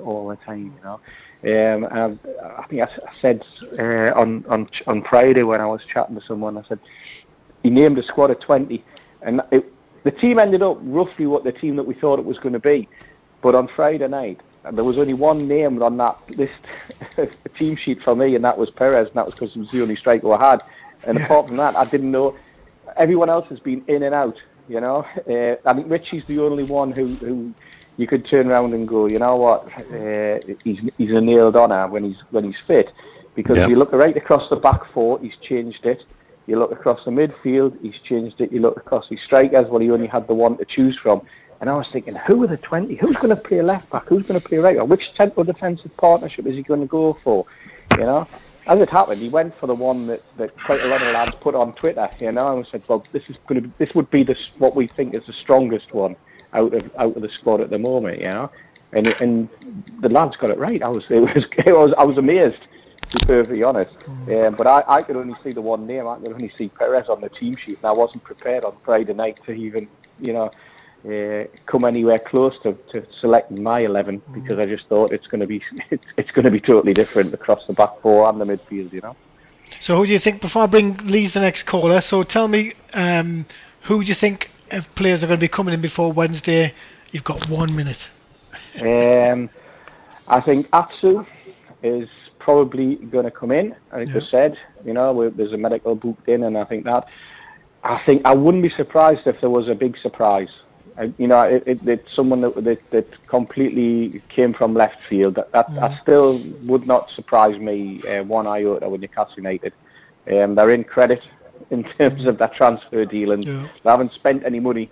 They're not in the black in terms of their transfers yet. So it wouldn't surprise me. Sissoko's still there, whether they'll do a swap deal. Tioti's going to be back because he's failed his medical over in Turkey, and no doubt that sounds like a problem with the cartilage, so that sounds like he's going to have to come back and go back under medical supervision for that one. So there's probably no money coming in on that deal. This McCarthy thing's got me interested.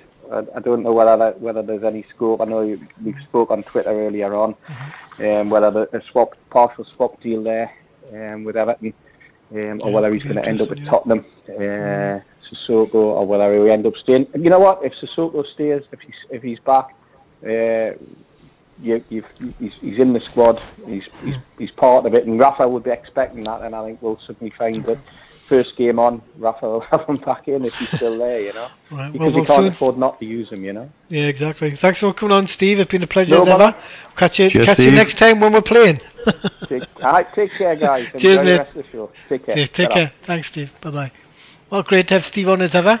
Great to hear the conversation you had with Rafa. I was engrossed by that. It's amazing, isn't it? Well, like I say, I woke up to...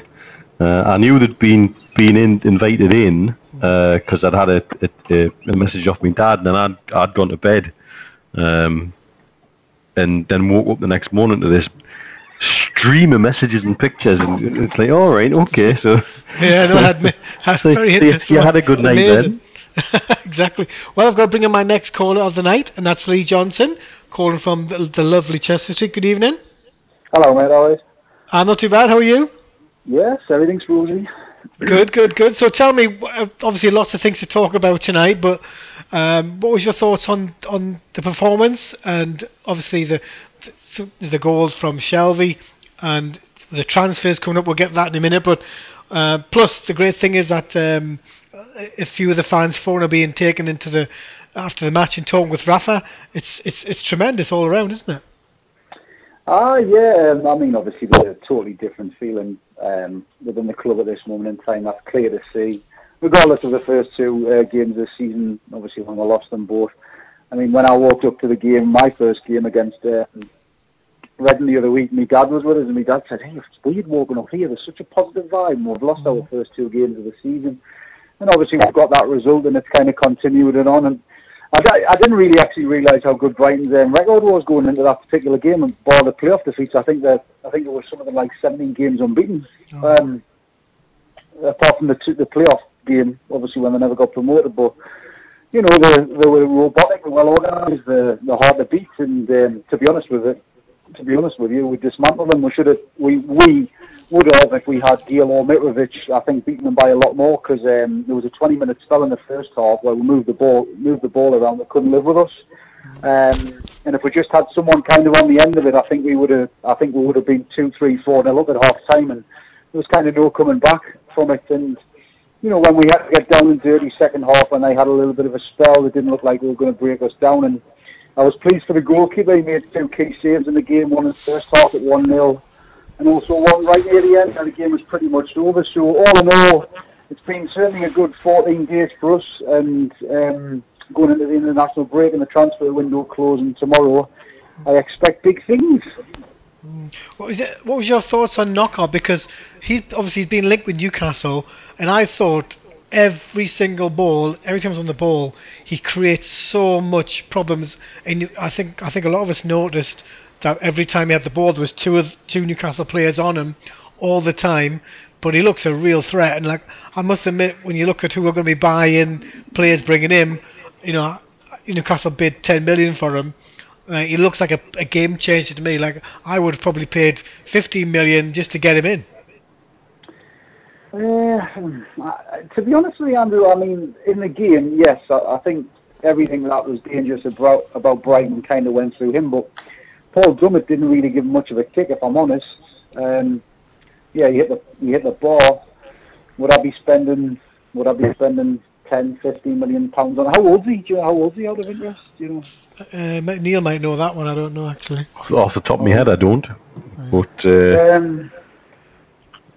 well, I'd be spending 10, 15 million on him after what I've seen on Saturday.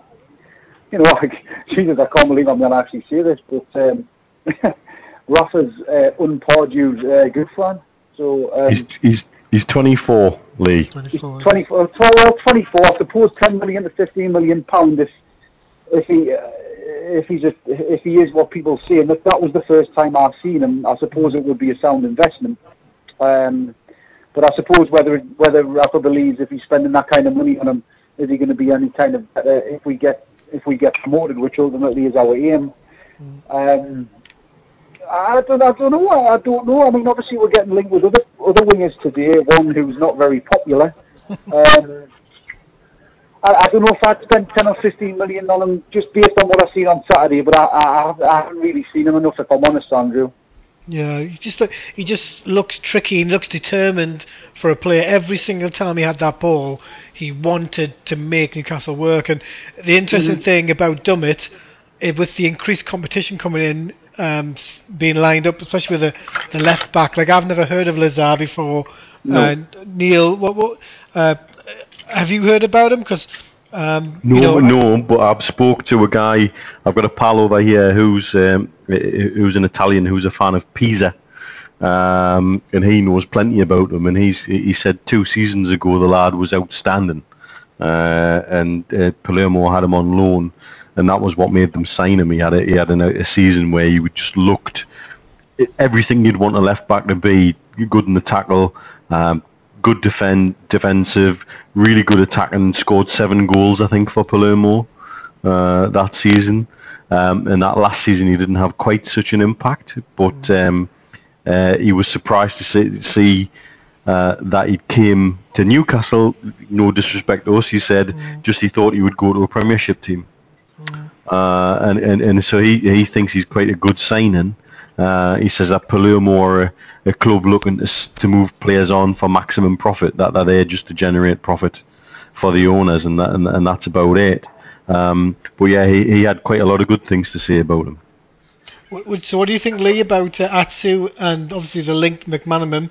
I think we all go back to the same subject of that tackle, but I've never seen Atsu playing, and I think people just reading on social media that a lot of people can't believe that Chelsea are allowing Atsu to leave. Have you got any thoughts on him? And then obviously we'll get to McManaman. Well, I haven't seen that kid that you're talking about there. But I suppose if Chelsea fans are disappointed that they're allowing him to leave to come on loan, that can only be a good thing, really. I suppose he's at Chelsea for a reason. Chelsea have took him for a reason. So I would imagine if Rafa believes he can do a job for us in the Championship, he'll be able to do a job for us in the Championship. And the more options we have, the better. That's one thing we've kind of lacked a little bit, balance. And you just touched on competition there. You touched on Paul Dudley probably having his best game of the season against Brighton's most dangerous player on Saturday.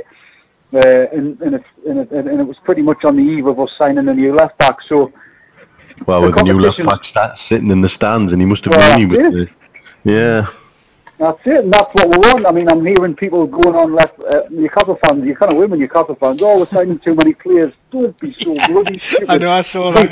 We've been whinging for bloody years, man. We've never had a competition for places. This is what you want. This is what you want. It doesn't matter what league you're in. All the best sides have competition for places. They have 2 players for every bloody position. So if we have 2 players for every bloody position, that'll obviously it'll increase the competition. It'll make the players more determined to keep the shirt, because ultimately the professional footballer wants to play on a Saturday. They want to play on a Saturday. And as for the McManaman Lynn, look, I've got no problem with it. That tackle on Haidara happened 4 or 5 years ago now. At the time, it was handled terribly by 1, the referee, and then 2, by Martinez and the chairman, Dave Whelan. They were coming out and saying some absolutely crazy stuff. And if it was dealt with at the time correctly by those particular people, then there might have not been a hoo-ha. If the referee had sent them off, it probably just went away, but it didn't. Yeah. The last time I actually seen Callum McManaman play of any relevance was against Man City in the FA Cup final when Wigan beat them and won 1-0. And he absolutely tore Man City apart. He absolutely tore them apart. And I haven't really seen him much there from then, to be honest. And he's still... when we got linked with him, I kind of looked. I thought, he can't be that old, and he's only 25, and he's aggressive, he's quick, he's direct, and again, if Rafa sees something in him, if he signs for us, I suppose he's going to have to hit the ground running, because a lot of fans are a bit, no. But I certainly don't have any problems if Rafa believes he'll create competition within the team.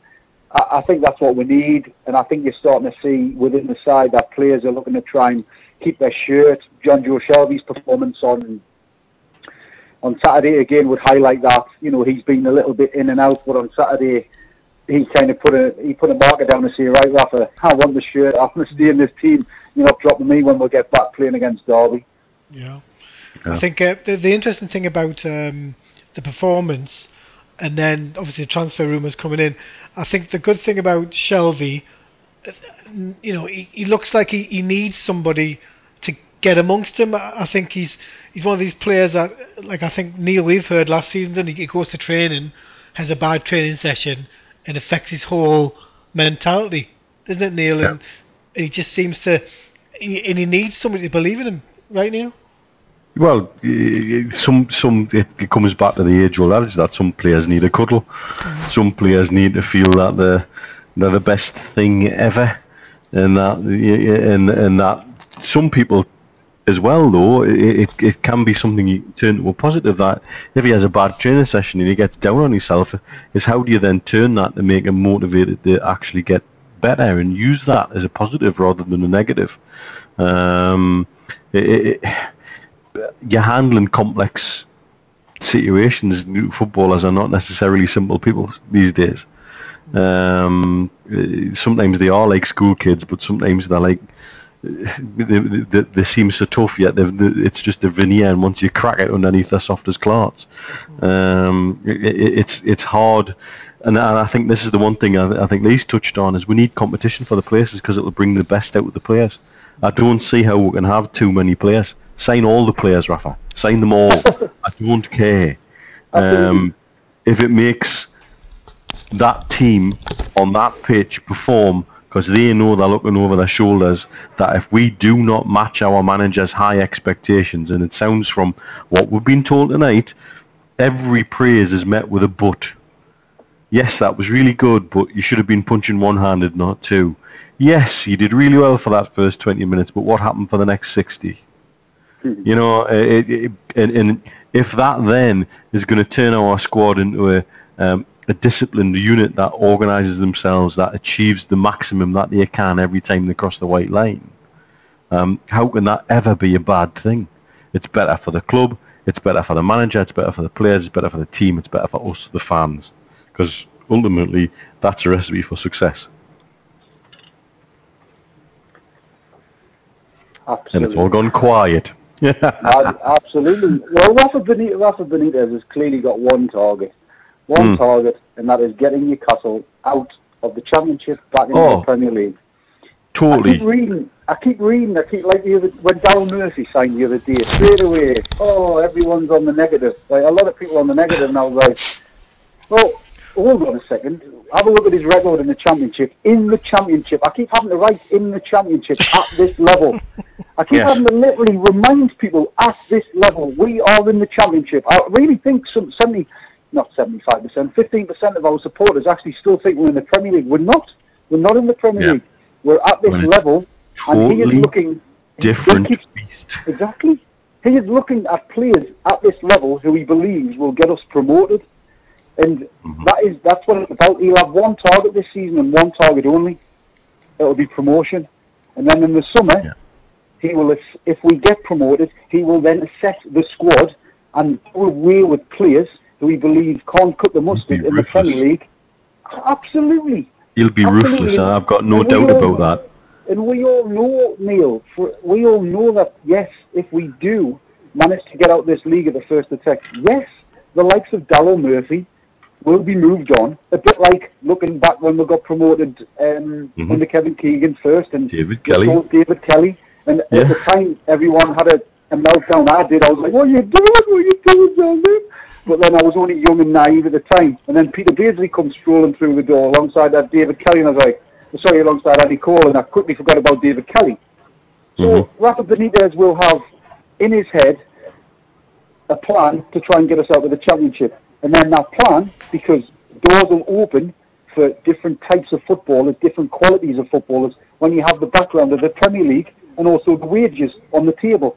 But at this moment in time, our fans really sometimes need to just take a step back and go, he scored 50 goals in 3 seasons for Ipswich. That tells you he's not too bad at this bloody level. What's your thoughts on Ravel Morrison? Because obviously he followed the Newcastle United app on Twitter, so that got people thinking. What's your take on him?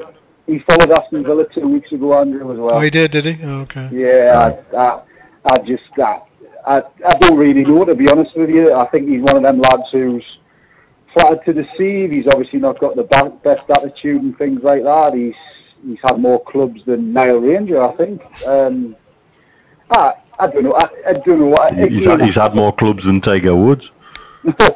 I don't know. I don't know. I mean, following Newcastle United's Twitter account might be some kind of, I don't know, damn squid for people. He followed, like I said, he followed Aston Villa a couple of weeks ago, and I've just read somebody, I think an actual news reporter with a blue tick, saying linking it to Sunderland. So this might be his agent playing funny buggers, because ultimately it's the window shuts on Wednesday night. He probably wants to move. He's not playing at Lazio, and he's probably just chancing his arm where he can, get. Well, I'd be surprised if he comes here. I'd be surprised.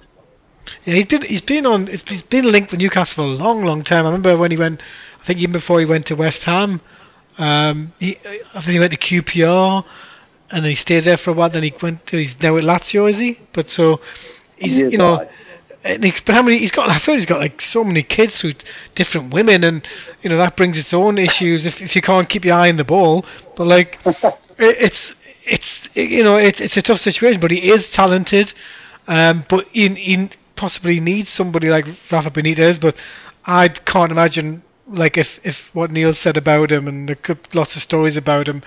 I think it sounds like Rafa completely does a background check on everybody and bringing them into the club, and he wants them to embrace the Newcastle United mythology. I couldn't imagine bringing in somebody that can be crack as to on and off the pitch.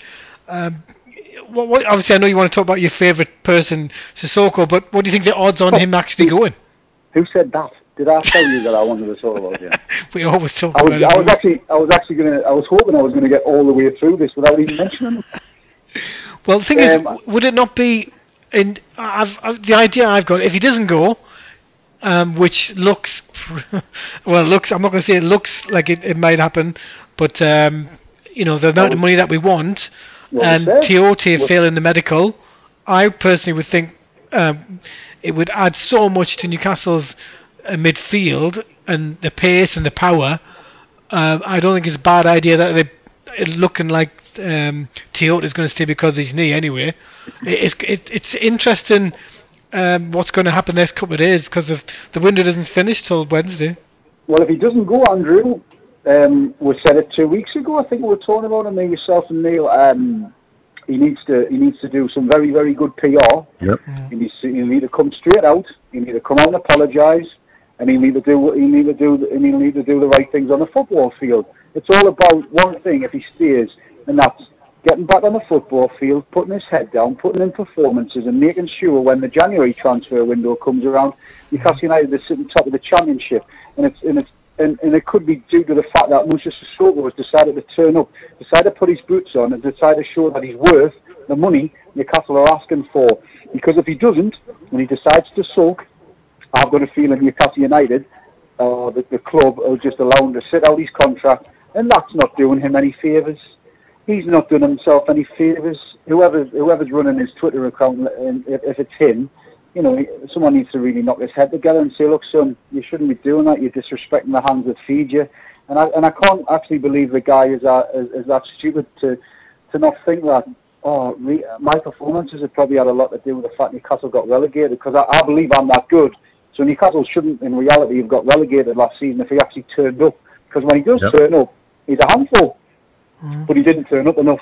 And that's what really, really, I'll not say it boiled my peep. I just kind of get away with it when, like I said, that last game of the season against Tottenham, when he was running all over the place, just destroying people, and when he got took off, I didn't do anything. I didn't boo. I didn't clap. I just flicked the V's at him and he was walking off. I was just thinking, get off, go away, please do not darken our door ever again.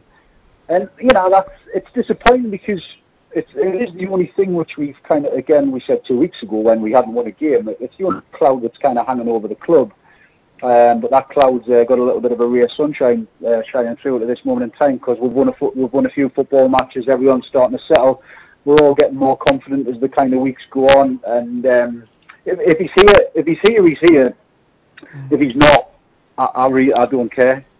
I don't care. I think Newcastle United will be a better football club without the likes of Moussa Sissoko.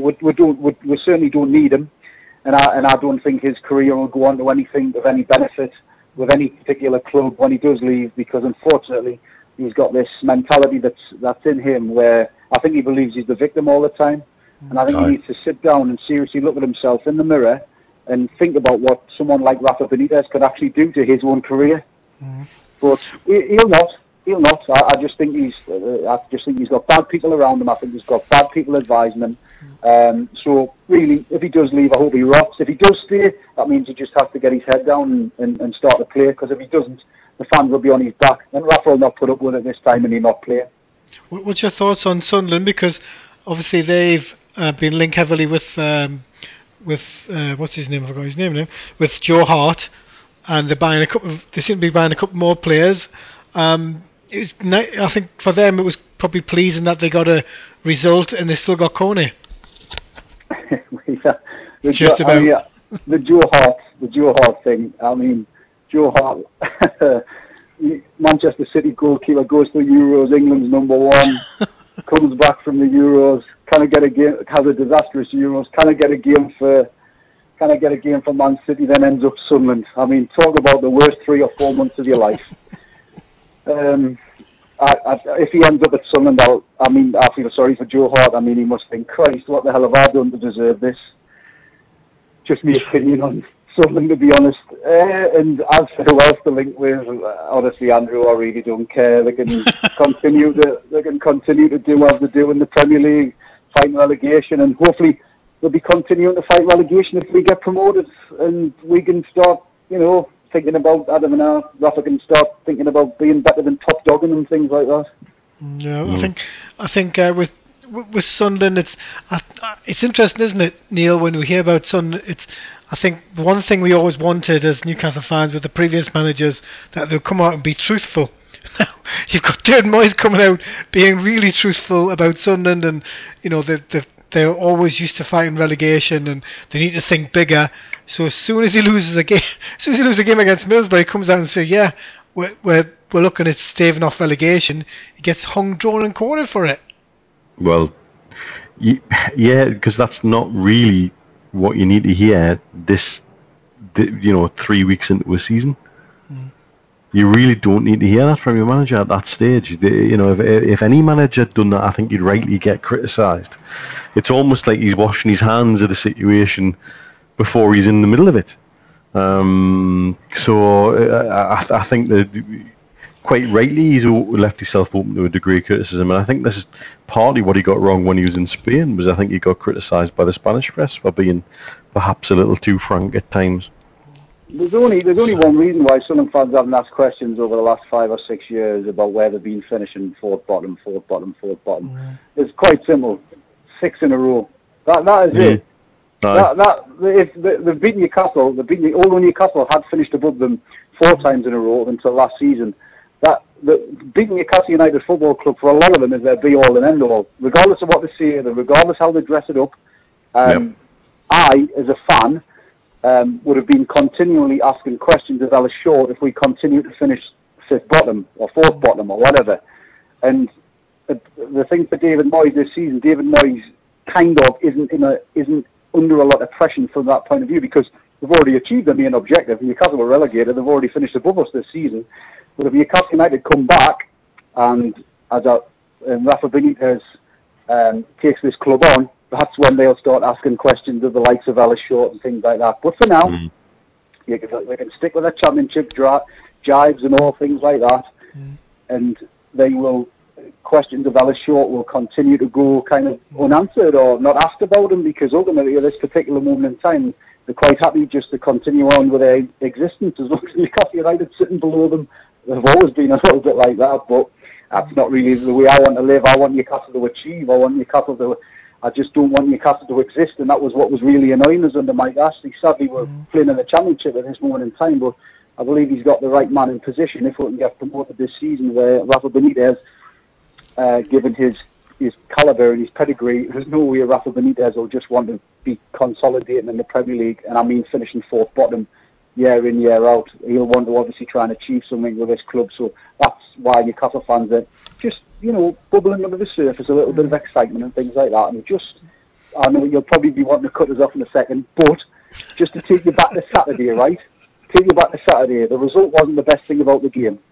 This was. We were 2-0 up, and I can see directly at Rafa Benitez, we're 2-0 up and we went a bit lax for about, I see about 10 minutes, 10, 15 minutes, and he was doing his dinger. He was standing on the touchline. He was flaming his arms. He was looking at people who weren't pulling their weight or their levels of just dropped, and he was going berserk, absolutely berserk. And after about 10 minutes, we pulled it back together, and it's because everything that he tries to do on the touchline when he's talking to his players is relevant, and I like that. I've seen Pardew, I've seen McLaren do weird laughs. I've seen Pardew, doing whatever he did. But watching Benitez is a joy. It's great. Trust the man 100%. So if he wants to sign a footballer, by all means, Rafa, I'll pick him up for you. Well, great to have on as ever. Yes, I was going to cut you off, so tell me, before you quickly go, it's a yes or no answer, so you can't gargle on like you normally do. If Newcastle sell Sissoko to Everton, yes or no on James McCarthy, if it's a swap? I might as well. I love it. I thought you were going to say that. Bringing them all in. Whoever we want to bring them all in. Get them all in. Get them all in. The players. Build the bigger dugout. Thanks a lot, Lee. See you next week. Cheers. Thanks a lot. Cheers. Bye-bye. Bye. He is a laugh. You've got to give him that. Straightforward, man. Straightforward and always on point, always thinking. That's what I like about Lee. So it's been an interesting show. I'm waiting for John to come in. If he doesn't come in, we'll go to the end of the show. So it's been to me, I think it's been a really interesting week. I think the good thing for Newcastle fans is that all the signings that are coming in, that they're being taken care of ahead of time. So on the Wednesday, we can all sit there and wait for anything on Sissoko, which, I think, will be good TV. Yes, it will. And you know what? That's maybe why everything's been orchestrated this way. I genuinely don't think anything happens by accident with Rafa Benitez. And I think it was Steve made the point earlier, he's done all the business. We don't need to sell Sissoko. It doesn't even look like we need to sell him. And it puts all the pressure back on his agent, all the pressure back on him, all the pressure back on any club interested thinking they're going to get a deal or a bargain. To say, well, okay, we don't need to sell, make us an offer. I don't think he'll go for 30 million, but no, I don't think so either. I think we'll get a fair chunk of change for him, and all of that will count towards going forward. There's money in the bank that you say, well, okay, last season you made this amount of money off of player transfers. Let's go and spend some of that, please. Yeah, exactly. And again, it's part of the project, part of the plan. Yeah, I'm going to bring in John now. So good evening, John, the last caller this evening. How are you? Good evening, guys. How are we doing? Not too bad. So tell me, it's been a nice week for Newcastle, and I'm not even going to mention your second team, but what did you tell me? What did you think of the performance and obviously the great goal by Shelvey and the transfers? Tell me what your thoughts are. Like you said, it's been a fantastic week for Newcastle. I mean, all these people writing us off after what, 2 games, right? Saying, we're going to write ourselves off and we're not going to get promoted and stuff, and we're going to struggle, sort of thing. I bet those same people are now being negative, right? Must be changing their minds now, but.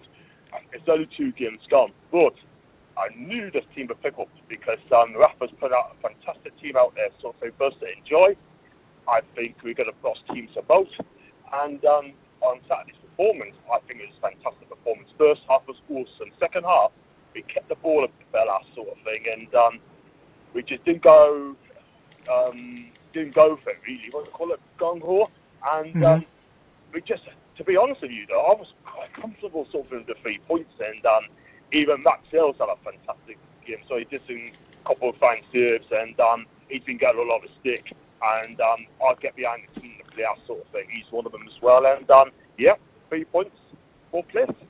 I think the good thing about Sal's, and probably Neil might agree, that with the goalkeeper, it was a very, very tight call that he didn't bring in Darlow. So even though he brought in, he kept on going with Sells, you can tell it was a very, very close call. And that's all we want, isn't it? If the player hasn't played well and he hasn't done himself justice, it's been a continuation of his performances. And Darlow came in, did well in midweek. So it's good to see that we have got options going forward in probably in every position. I was just going to say that's exactly my point. I mean, in the Championship, you need a big squad. You need 2 players for each position. And also, what Rafa's doing is done exactly that. It's keeping the team fresh. It's keeping players on their toes. It's keeping players guessing as well, which is good. And And the one thing I said this last season as well, no player is guaranteed a place in the first team. I mean, you got to earn the right to be in that first team. If you don't perform, then someone else will take your place, and that's all celebrate. But Rafa's doing well, he's doing the right thing, and, brilliant, just keep it going. And the players, obviously, that are coming in, we've got this young Asper from Chelsea, and could have another in McManaman coming in, and we still got the saga of Sissoko. So it's going to be an interesting last couple of days. We've got 2 more days after this, so the more players that come in, and what's your thoughts on that? And then we obviously let me know what you think on Teodo. Teodo probably staying. Right. That's Atsu. Is it Atsu from Chelsea? Yeah, I think that could be a done deal. Bless you. That's it. Sorry, I've got the right name wrong there. So, what did I say? Atsu. Bless you. Sorry, man.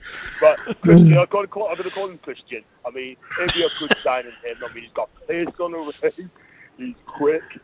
He doesn't score a lot of goals, but he's very creative, and he's going to be one of those players that's going to be going to do really well. But as for Colin McManaman, well, I know people aren't very happy with that sign if it does come, sort of thing. But it happened 3 years ago. What he did was shocking, absolutely shocking on Naidara. But if Rafa's going to sign him, I shall have to get behind him. I just think when you look at him, he's very direct, he's very aggressive, and he could be, I think, for Newcastle, when it comes to stretching teams, he's got a good cross in him. He's a winner. Yeah. He won the competition with Wigan, and I think he's a ball of electricity. Look, he's been playing for Tony Pulis, and if you look at the difference between him and Rafa Benitez will, get him playing every day. And, I think it could be a good signing, but as of right now, we don't know if he's coming because, they've just agreed a fee with that young lad in Chelsea. So I think it's all positive, but obviously the negative is always going to be Tiote staying with his bad knee, and Sissoko, the circus of Sissoko, continuing on, isn't it? Absolutely. I mean, just if it is going to come to, my first choice would be Christian, obviously, but don't get him in McManaman comes to Newcastle, then I will back Rafa's judgment all the time. But as a player, I mean, he's, like he just said there, he's direct, he scores, and Rafa turns into a better player as long as he doesn't make those silly challenges. But on Tiote, right, I mean, that's a strange one, isn't it? He failed his the medical there sort of thing, and it looks like now, we have to keep him till next season so he can walk away on the free. It's a shame, because Tiote on this day is one of the best defensive midfielders we had in Newcastle quite a while, but he keeps getting booked all the time, and I don't know where he's going to go from here now. I really don't. I think it's what Neil said earlier.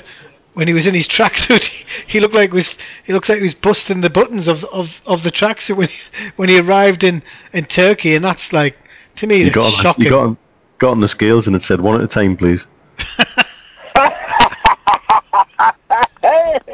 I think he's gone on there on the days or so. I think he's gone on there on the days holidays, just thinking, I don't fancy going to Turkey, it's too hot for him. But at the end. But it's a shame, really, man. It's a shame because I think he wanted to go to Galatasaray and play in the Champions League as well. And I'm afraid that I can understand why they don't want to take it on, because we're doing medical, it's there for a reason, that he has to be absolutely spot on. But if it's not right, then unfortunately, then you have to understand Galatasaray and reasons not to sign him up, sort of thing. So it's only for the best. They want him to be 110% fit. Yeah, well, we'll soon see what happens next couple of days. But thanks for coming on, John. Appreciate it as ever, and we'll talk to you in the coming week. Okay? Champion. Before you go, I mean, I still think on this transfer deadline day, I can still see one name. I can see Rafa's going to pull something out of the bag. I don't know who it is. I still think it'd be Knockabout coming to Newcastle. I still think that, because Knockabout, Okay, I still think, and I'm going to be positive here, if it comes off great, if we don't do it, if Sissoko leaves Newcastle, if he does leave, then I've got a feeling that Nokia is going to come. I think he wants him badly, and I think that could happen. Yeah, I must admit, I agree. I think on Saturday, to me, it was so dangerous, and I think he must have, Rafa, if he's playing two men on him, he knows what he can do. But that's a great point, so let's wait to see what happens, but that's a great analogy. Well, let's see what happens on Wednesday. Thanks, John. Fingers crossed, and I shall speak to you in a couple of weeks. Cheers, mate. Thanks a lot, John. Appreciate it. John. Cheers now. Thanks, Neil. See you later. Great to see you there.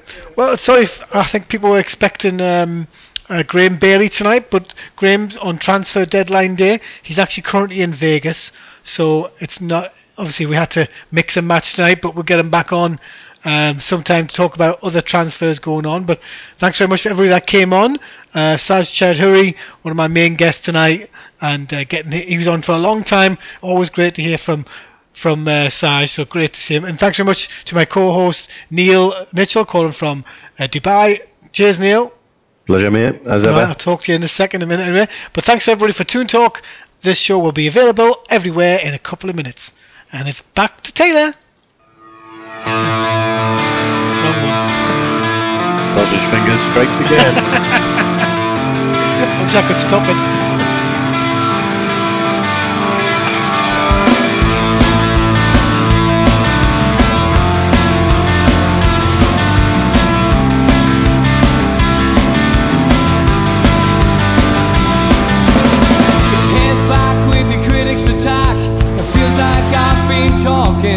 Myself again, but it's the only way you're ever gonna learn. You look back and it's all in the past. I'm dwelling on the thoughts I cannot say to you. If I don't say the words that make